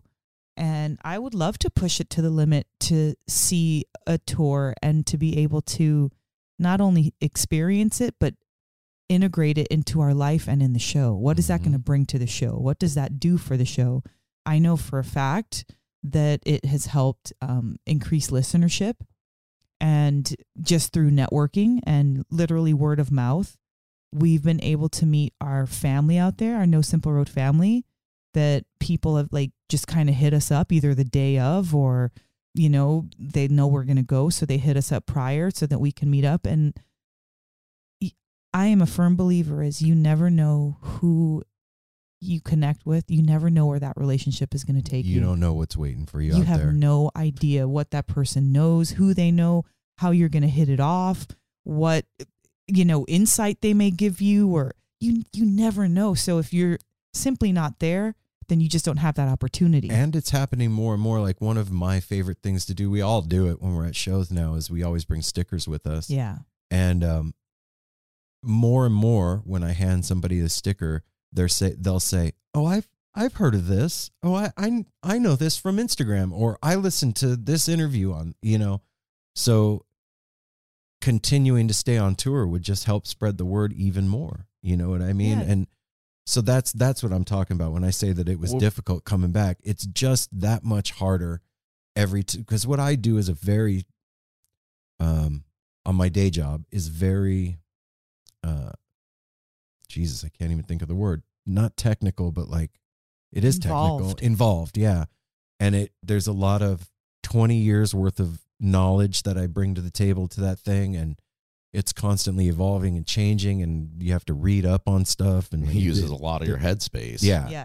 And so to like go from did they do a first set yam to that back into that is not easy. It's not easy physically either. Because the other thing we've talked about too is it's kind of different because we go to a lot of shows and stuff. A lot of times the show, like for us, Fish still at this point is that's our party time. That's our connecting with people. That's when we really get to kind of let loose. We're not on No Simple Road duty. We're not going having to interview people like we do at festivals and stuff. So it is kind of where we get to let loose and really get weird. Have a lot of fun. That's about meeting listeners, gaining listeners, handing out stickers and everything. It's a little different than some of the other things we do. And it's a whole lot different than like if we're talking about going out on the road, we're not going to be partying all the time. It's a responsible traveling keep your podcast. Shit together. Yeah. No, dude, I'm going to party every night when we hit the road. Yeah, it's on. Fuck it. See how long I can go. We'd make it from here to about Denver. We'd be like, oh, shit. Shit, Aaron's broken. Check him into the home. No. And it's not even a complaint at this point. It's an observation. Yeah. Like, I'm just like, figuring it out as I go and talking to And you as guys we're about- talking, like right now, Yeah. we're figuring out this is something Mel just Yeah. brought up, and Yeah, I it's brought what we it do up is 'cause talk about this. We haven't gone this hard since we first started No Simple Road and going to all, the festivals and stuff like that. Again, because, COVID had everybody, locked down and stuff. So as we start to feel more comfortable and things start opening up and stuff starts getting planned and we get back into our business, it is something that has been on my mind. Me too. And also I been dealing with something like completely unrelated to partying in like for the past 2 days? I mean, it could have been an onset from partying. Okay. Yeah, it's not going to help it. Exactly. It Yeah. may not have caused it 100%, but it definitely could have influenced it for Yeah, sure. I've been having like The same thing as like smoking doesn't help anything. Yeah, exactly. It's like the beginnings of vertigo, man. Like these like moments of everything feels like I'm being like grabbed by the back of the shirt and jerked backwards for a millisecond, and ringing in my ear and like whooshing sound, and then super nauseous, and that's no fun. It sucks. No.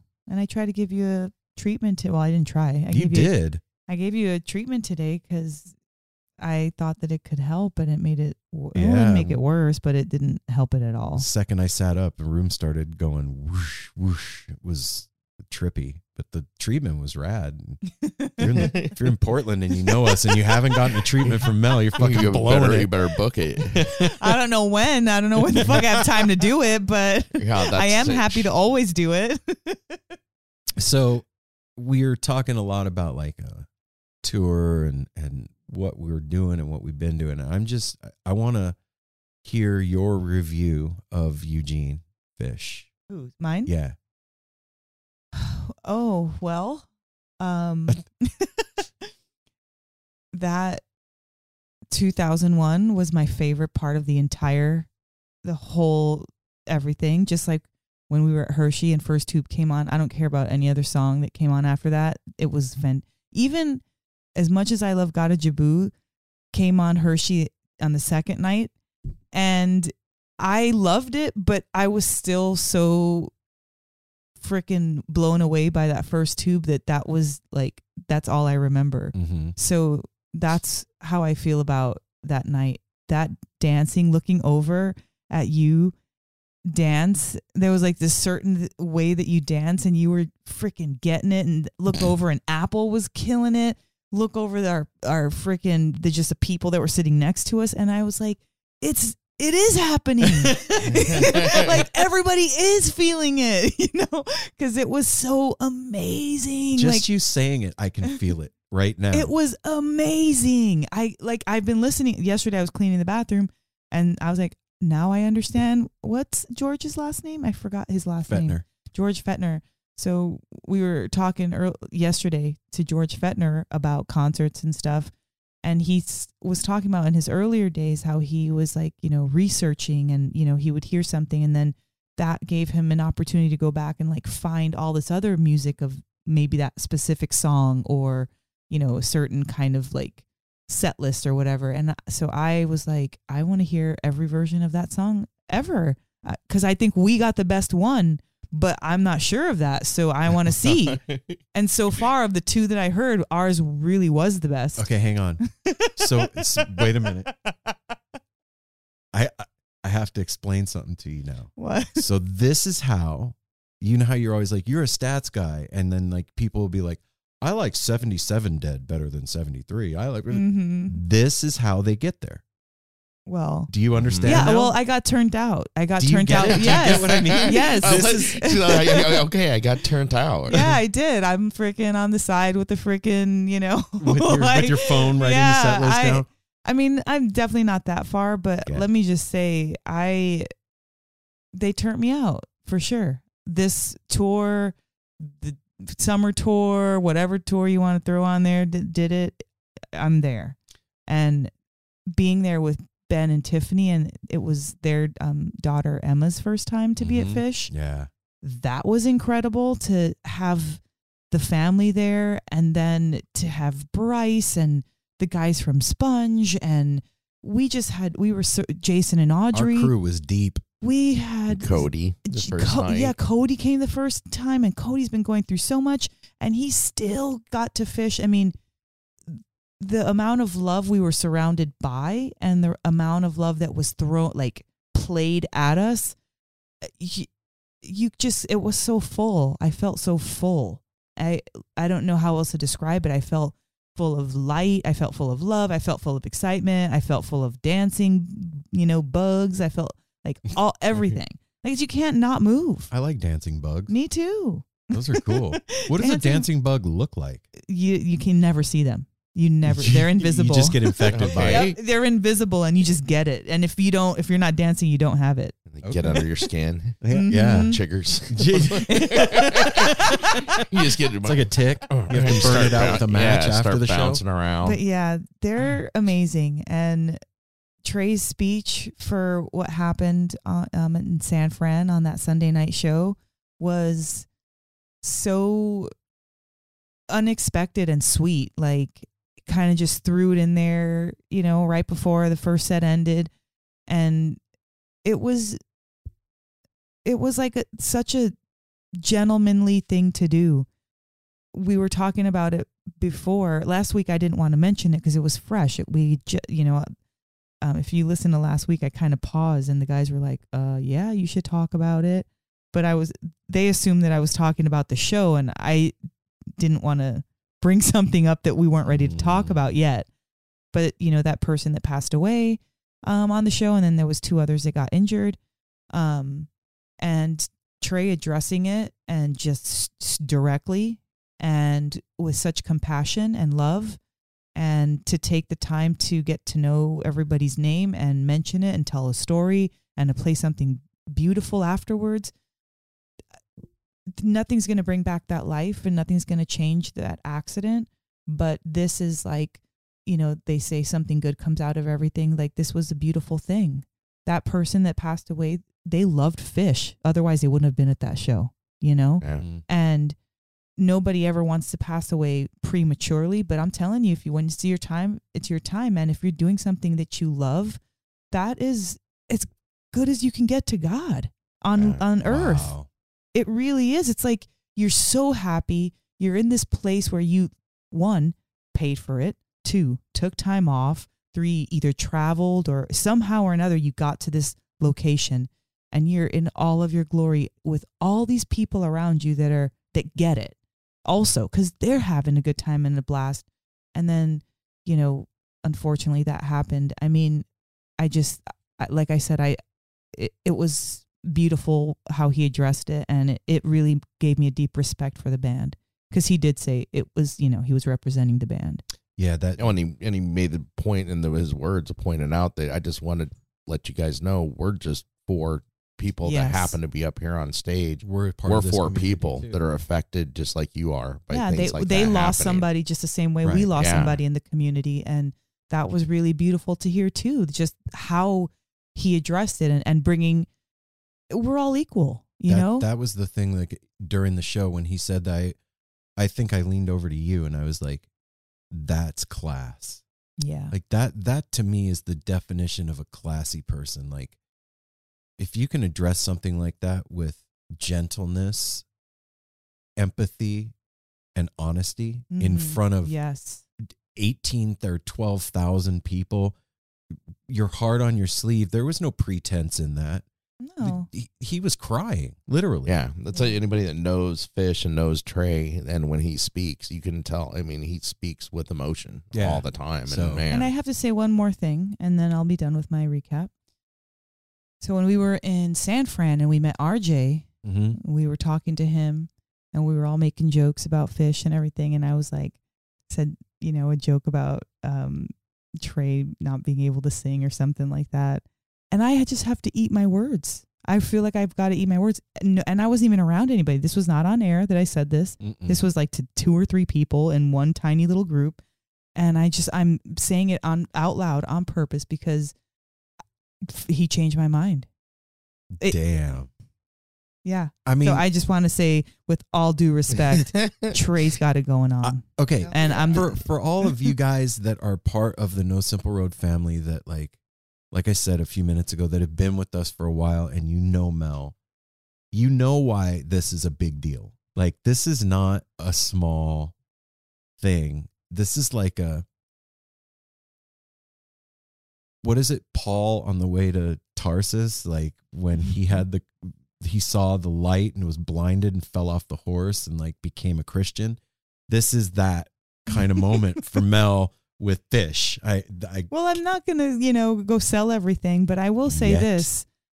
I just feel a certain way now. I feel a certain way about it. That's so cute. And it's exciting to me. And I haven't even really unpacked what I received from the show, except for what I'm talking about right now, like personally in my own head and with my life and all that. I haven't unpacked that aspect of it, but what it's done, like with what we all just talked about, with me understanding and the set list and Trey's voice and just the respect and all of those things, it's done that for sure. It's so cool. And you know what else Fish does? At least for me, like over these past few shows that we've gone to, like, I don't know about you guys, but when I'm dancing, I'm used to the way my body moves. It's my body, right? There's certain things that it just doesn't do.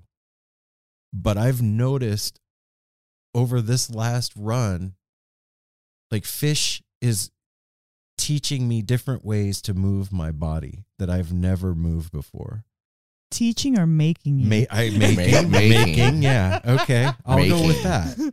And I noticed it during 2001, and that's a trip that you said what you just said, because during that 2001, I was like, I can't not do what I'm doing right now. I saw it. I saw different moves.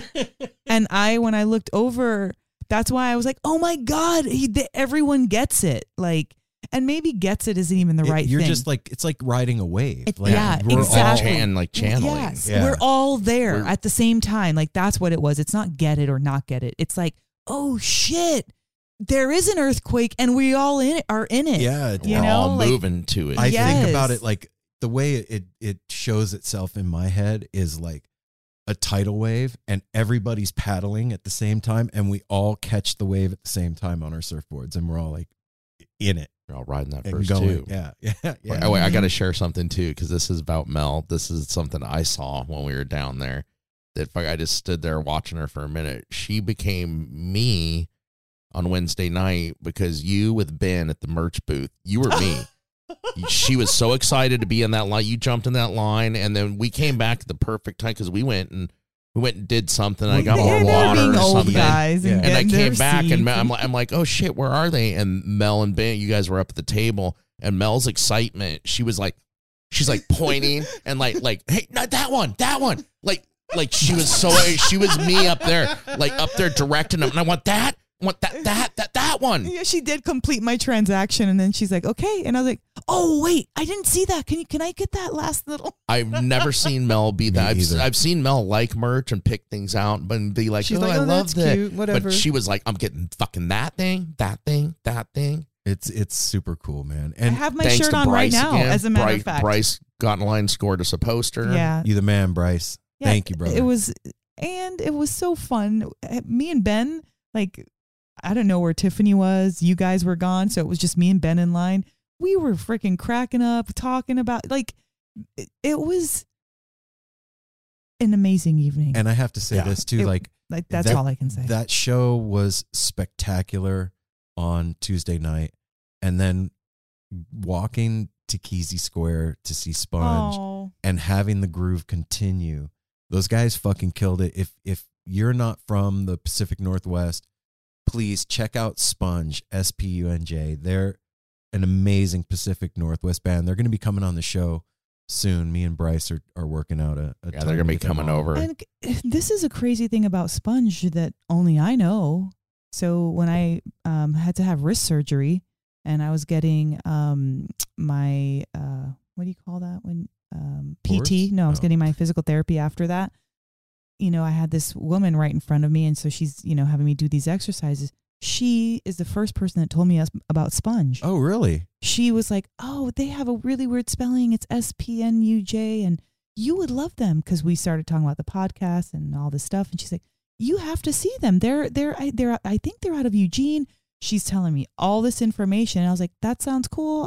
I'll pay attention. I'll take a look. And then lo and behold. Yeah, lo and behold, I didn't need my, therapy anymore. I was all fixed up. And so I've been knowing about Sponge for a very long time and just had never heard their music. Yeah, Jake told us about them when we went to Summer Meltdown was the first time I had heard about them, and they were kind of just barely starting to do their thing, and so they're incredible. Those guys tore it up. Tight. Yep. So if you get the chance, check them out, and thanks you guys for everything you did in Kesey Square that night for keeping the party going until 2:30 in the morning when we couldn't find an Uber and we were gonna have to walk home.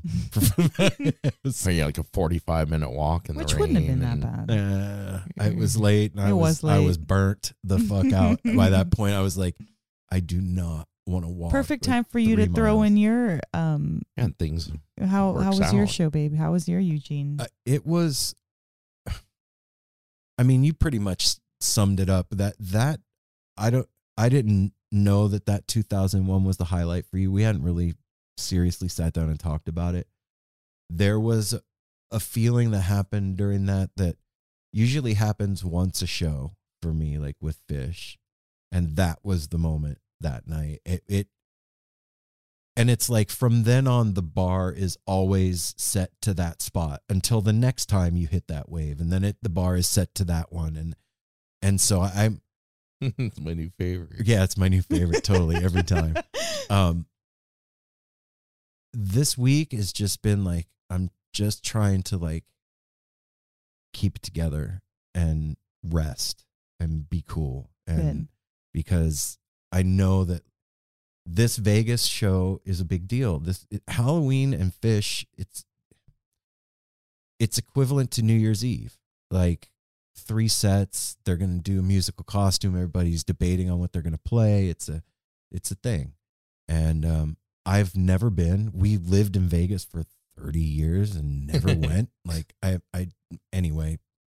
And traveling back to our hometown with not having to see any family, just going as air quote tourists to go see Fish is really exciting. Like I've never done that. I've never gone to Vegas as a participant in Vegas. True. You know what I mean? Yeah. Like, and especially a participant in Vegas for Fish. I've seen it on Instagram and been like, damn, I wish I was there. Well, this year I'm going to be. So I'm just trying to rest this week and keep my shit together. And, it's a good idea. Just amen. Low key this week and do my thing and then go out there and blow the doors off one more time. Was that a fart from our dog? Oh my God. Yes, it was. That was amazing. We all have headphones on talking, and that it sounded like the freaking dresser moved. It was like, sorry, I didn't mean to interrupt the show with Darwin passing gas, you guys, but it was worthy. It was noteworthy. So yeah, that's where I'm at. I'm flying low under the radar at like just barely enough to keep in the air this week. What about you, Apple? Where are you at? Darwin started again. He woke himself up this time. That cannon right towards me, man. Oh, we went and saw Fish? Yeah. Oh. All right. Number one, my favorite thing about this, and I'm sure this has crossed your mind, but the thing that was special about these two shows is it was fucking home. Yeah. Yes. It was the first and only time we've seen Fish in Oregon. Yeah, that's true. It was home. It felt like home. Yes. We are familiar with Eugene. We know people down there. We met so many people. So that's the first thing to me. It felt like home. It felt so comfortable. It felt so open. Matthew Knight Arena. That's a good point, we Apple. had not been there. It was amazing. It's like it's a big arena for the basketball team down there, but it's like It's like a shrunken Madison Square Garden. Somebody said that. They're like, this light, I can't believe they fit this lighting rig, everything in here. This was built for like MSG. It's the mini forum. Yeah. So there's not a bad seat in the house. The sound is amazing. It's in the middle of Eugene. It's just beautiful. And Eugene is a heady spot. Like Yeah.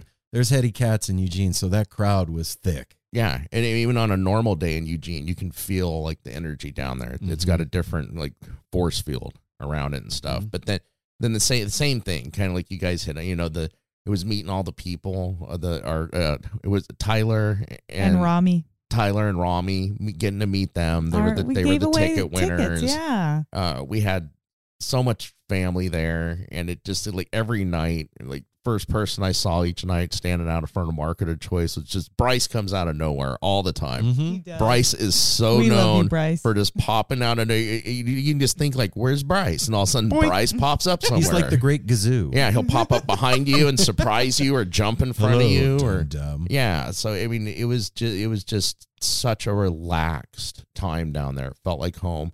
We had to travel but like 2 hours by car It together. was a gorgeous drive. Yeah, it was that was like my favorite thing, beyond the show, and just meeting so many people. The first night with Cody, and we met special. Charles and Ryan, Dude, how do you do this? ended up hanging out with us and dancing. And I hope you guys hear this. Charles and Ryan, you guys were a blast. Ryan, you were so fucking high. It was awesome. Fucking, it was Charles so with that fun to see sequins you jacket. celebrating, to see you guys celebrating. And I think Charles had told me you guys hadn't seen each other for a while through the pandemic. That was your first time like back together to party. I'm so glad you guys hung out with us and jumped down on our row with us and boogied. And I'd say I have a hard time without like looking at the set list. Everything was freaking amazing. I mean, it really was. The 2001, I think, just blew the place up because of the lighting. Aaron posted that video. It was because of the music.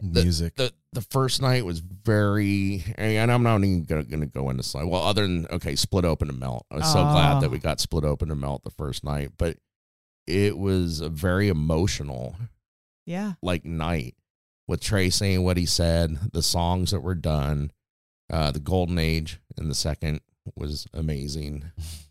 Backwards down the number line. Oh my god, dude! That's was my favorite. My voice finally gave out. That was the second. I'm looking at the second night. The second night is when we got our farmhouse. Oh my god! And me, Aaron, and Mel all decided. Like, everybody knows, like No Simple Road. We get that from Ripple, and farmhouse is like our Ripple from Fish. And we ended up having one of our listeners, friends, family, Joel, afterwards saying that he was up behind us and saw when Farmhouse came on and was just blown away by like we were just smiling and hugging and everything, and that was magical. It really was. That was night 2. I jokingly said, but we were walking to the show the first night, and there was a couple of guys behind us on their way to the show, and we were all talking about what we wanted to see, and I jokingly said, yeah, man, I want to see a 35-minute farmhouse into Backward Down the Number line. And they were like, no, shut up. No, but then the guy was like, I'd rather see a 30-minute farmhouse than a 5-minute farmhouse. Yeah. That's what it was. The first night. That was the second night. The first night is they opened with that 24-minute Down with Disease. Oh my god. Which was amazing. But then they went into Runaway Jim. And you guys both immediately turned to me and were like, I feel like that's me and Aaron's song when you're not around about you, and then to have you there was like yes. And that to me that kicked off the jam. Oh, it did, because Down with Disease was trippy and cool and everybody was getting into it. But then Runaway Jim came on, and that's when I started dancing like I haven't danced. I was moving in ways, and they're coming with funky different shit. And Oscillate. I just remember Cody being like, "What's the name of this song?" And I was like, "Oscillate," and he was like. Because like their songs sometimes sometimes their songs are so you know what it is, but you gotta ask. The walls of the cave maze. The Walls of the Cave was amazing. Closing out the first set, beautiful. And Blaze On always reminds me of Blaze. Miss you, love you, Blaze. It look, you got to understand. I know we're talking about Fish a lot. Here's the thing: we've been going to a lot of Fish shows. That's the reason. I mean, if we were going to see I don't know. And we talked a lot free about shows, Green Sky a lot, when we went to Red Yeah, Rocks. absolutely. And we got Oh. one of those coming up. Hey, by the way, if you've made it this far, check this out. On November 18th. the 18th at the Crystal Ballroom, Green Sky Bluegrass is playing 2 sets with Holly Bowling here in Portland at the Crystal Ballroom. And my birthday my 50th birthday just happens to be November 22nd. So the No Simple Road family is going to be celebrating my 50th birthday at Green Sky Bluegrass on November the 18th at the Crystal Ballroom. And I would love it if the No Simple Road family came and joined us. So if you are so inclined and able, pick yourself up some tickets. They're still available. Hit us up and we'll all meet up before the show and we'll celebrate. Well, we say that lightly because shit always happens prior to the show, but we will in the see each other at meet the up show. at the show. Yeah, At the and show. We will Not hang out before and the show. boogie together and go Yeah. do our thing. Celebrate. Yeah. So I would like to cordially invite you to my birthday party at the Crystal Ballroom, hosted by Green Sky Bluegrass and Holly Bowling. Yeah. Just saying. Yep.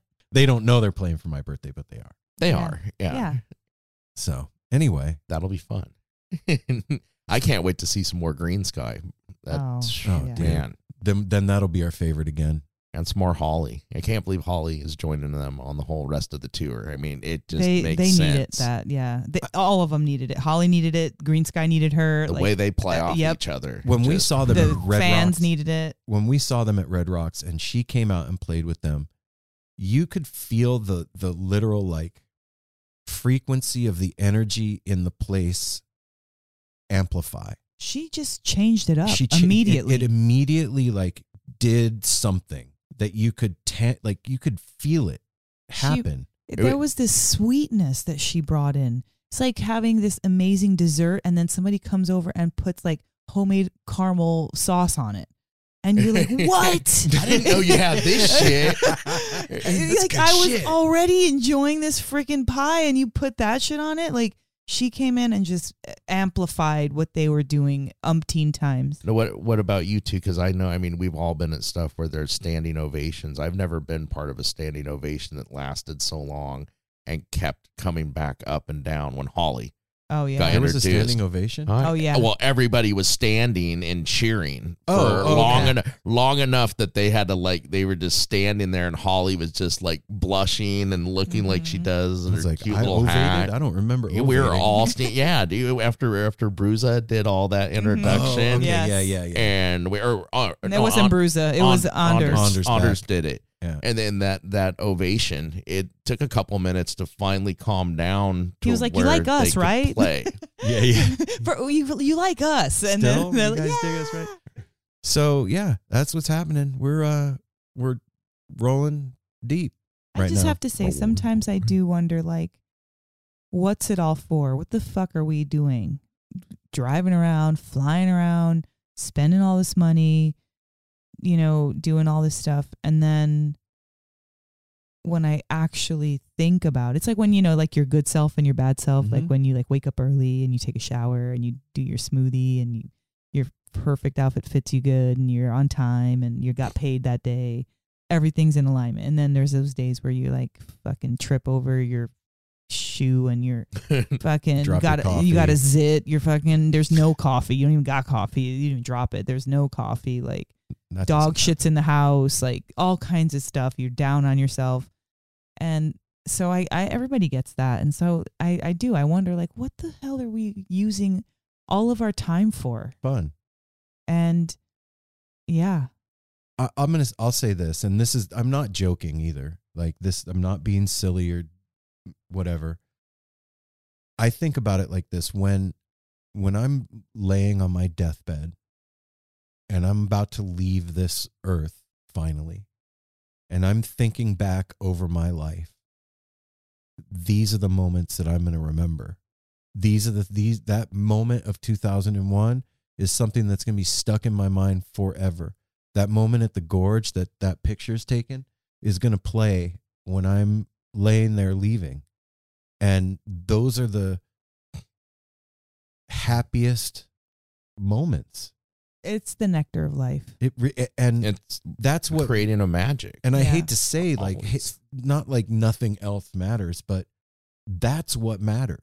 Are moments like that, not just at concerts, but that's what life is. It's those moments stitched together. I don't remember every day I've ever been alive. No. I just don't. But I remember those moments. I remember most of the Grateful Dead shows I went to. I remember most of the concerts I've been to. When I look at a stub, We remember it those, takes me back. and these moments are strong enough and magical enough. You can pull up a memory of a concert from 30 years ago and get fucking chills. Yep. And get goosebumps just by describing it to somebody or recapping it with somebody you were there with. No, True. no, you can I get that. Yeah. Oh, not much does that. I don't have. Yeah, I don't you're have a right. huge bank account with a bunch of ones and zeros in it. Yet. I don't have a gigantic, closet full of name brand clothes. I'm not driving a badass like whatever car. No, but I'll tell you what, I have priceless moments in my heart that nobody can ever take away from me, that I'm taking with me away from this world to wherever I'm going next. Yeah, you can't. Well, we pay for them, but you can't Yeah. buy them. They're created by being there in that magic. And So that's my answer anyway. Yeah, I don't know if there's an answer. You just know, like, every now and then you have to reevaluate where your head's at. That's my really what answer it to is. that is because that's what truly makes me feel alive. That's a Those great are answer. those are the moments that truly make me feel alive. Like work, phone, like everything. Other than taking a video or something, but everybody, it is so the epitome of like be here now. Being in the present. That yeah. moment, being in the present, everybody, that entire arena, that entire field, wherever you are, they're all there. Yeah. And that ain't magic. I don't know what magic is. Maybe like pulling a rabbit out of a hat or something. Yeah. I don't know. No, I like those. I like those answers, and it does help a lot when I think like that.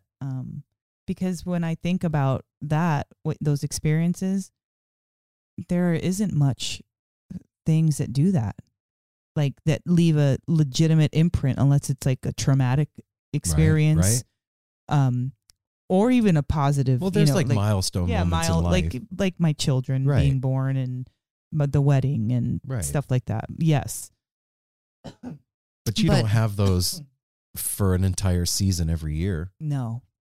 And what's different about those moments that I was just talking about versus like concerts is that the concerts are visceral. Mm-hmm. Like when I hear that, like when I heard First Tube the week after we got back from Hershey, Crying. like freaking ball in my, like, and it was a reaction. It wasn't something I thought about to do. I'm going to cry now. It was a reaction. Raw. Yeah, it was that's raw. So I know why we do it. I just sometimes You need to hear it. Yeah, I need. Well, it's good reminders. to ask it. That made me feel good. That made me feel good to talk about it. It made Good. me think about why. Yep. So you guys should think about it Yeah. too. So hey, call the tepid line 871. No. 971-808-1524. That number again is 971-808-1524. Sorry, I screwed up the first time. Yeah, I call got in. excited. Call in and tell us, like, you heard the question that Mel asked. What's the reason that we do it? Why do we pay the price And that we we, pay not to do us, the thing you. we do? Yeah. Why do you do it? I would love to hear the No Simple Road If you feel like families. telling us why you think we do it, Yeah, you go that's- ahead and do that. too. Yeah, I'd like to hear Just that. call in and tell us something, man. Please. Well, Yeah. I think that's a little bit of fun homework this week if you guys want to take us up on it, because I listen back to the show and it'd be nice to listen to on one of my moments to hear other people's reason. Yeah. And to the entire No Simple Road family, to all of you that we have hugged, handed a sticker to, high five, made eye contact with, at a show, boogied with in the past summer tour, fall tour. We love you guys. Thank you so much for being a part of our trip, man. Congratulations to Tyler and Rami again. Yeah, just for winning those tickets to Eugene. And they have And a big thank you to Big Joel. Oh, Joel, you were Joel. Love you, brother. Joel, you were so awesome, dude. It was so good to get to see I you wish there. time stood still, because there's so many people that I just want to be with. Yeah. Like, just be, talk, hang out, dance with, whatever. You know what we could do? What? Go to more shows. Wow. Yeah, that's a good idea, Mel. All right, cool. That There, was we my figured idea. it all out. All right, guys. Boom. So we will be back next week with more stuff and things. I think next week is going to be Andy Frasco. Andy Wow. Frasco's third appearance on No Simple Road next week. This is probably the deepest we've gotten with Andy. Yeah, get ready for bring some tissues. Yeah, and, you're gonna need some tissues you're for gonna this need to be Frasco. blowing your nose in this one, and yeah, get ready. And hopefully, if you're going to be in Vegas, please try and find us. We'll be there. Mel's going to be what are you going to be? They'll see when I get Oh, there. okay. I won't spill the beans. And yeah, Darwin will be holding down the fort here at home. So we love you guys. And remember, go to nosimpleroad.com, get yourself some merch, follow us on all the social media at No Simple Road, and make sure the most important thing you can do as part of the No Simple Road family is to tell somebody that doesn't know about the show to give us a listen, because that is how we grow the mycelial network that we Yeah. are all a part of. And they can tell somebody, and they tell somebody. Pretty soon, we've everybody taken over the world, and we're in all of knows. your heads. We love you guys. We'll see you next week. Make Happy sure Halloween. you hydrate, safety third, smile at a stranger, Trick or treat. take care of each other. Yeah, we'll see you soon. We love you.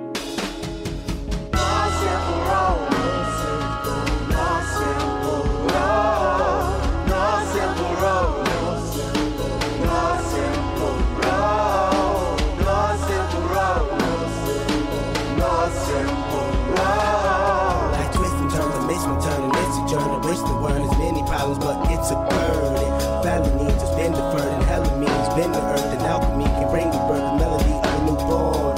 So persistent, so resistant, so insistent, so commitment, so resilient. Or haven't you learned it? No simple road. No simple road. No simple road. No simple road. No simple road. No simple road. My windshield is shattered as I focus through the spot in the corner that is still intact. The react is both a defense mechanism as well as a fear. We've traveled this road before, so we may think, but it's a tad bit of strange similarities that feed an A equal A complex. The fears of your past do not equal the perplexities of the current road.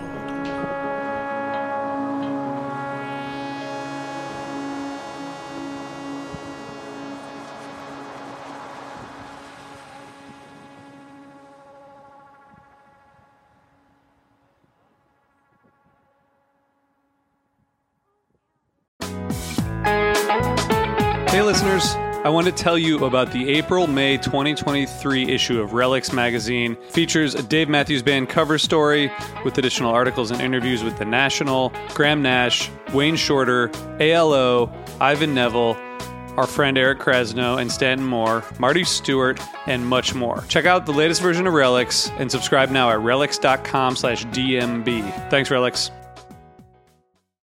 This is Krista Makes, guitarist and vocalist for Less Than Jake, and host of Krista Makes a Podcast, a songwriting podcast where every week I'm joined by an amazing guest to break down the writing, recording, and release of one iconic song from their career. In our giant evergreen back catalog of episodes, we've had rock legends such as Dee Snider and Huey Lewis, punk rock favorites like Mark Hoppus, Fat Mike, and Brett Gurewitz, and up-and-coming artists of today such as Liz Stokes of the Beths and Genesis Owusu. We've had guests from all genres and styles of music, and I guarantee that if you peruse our back catalog, you'll see several episodes that'll make you say, man, I gotta hear that. Whether you're a fan of music or a creator of music yourself, you'll take away a whole new appreciation for the songs you know and love. Krista Makes a Podcast is available for free on all the places you could possibly listen to podcasts, and new episodes come out every Monday.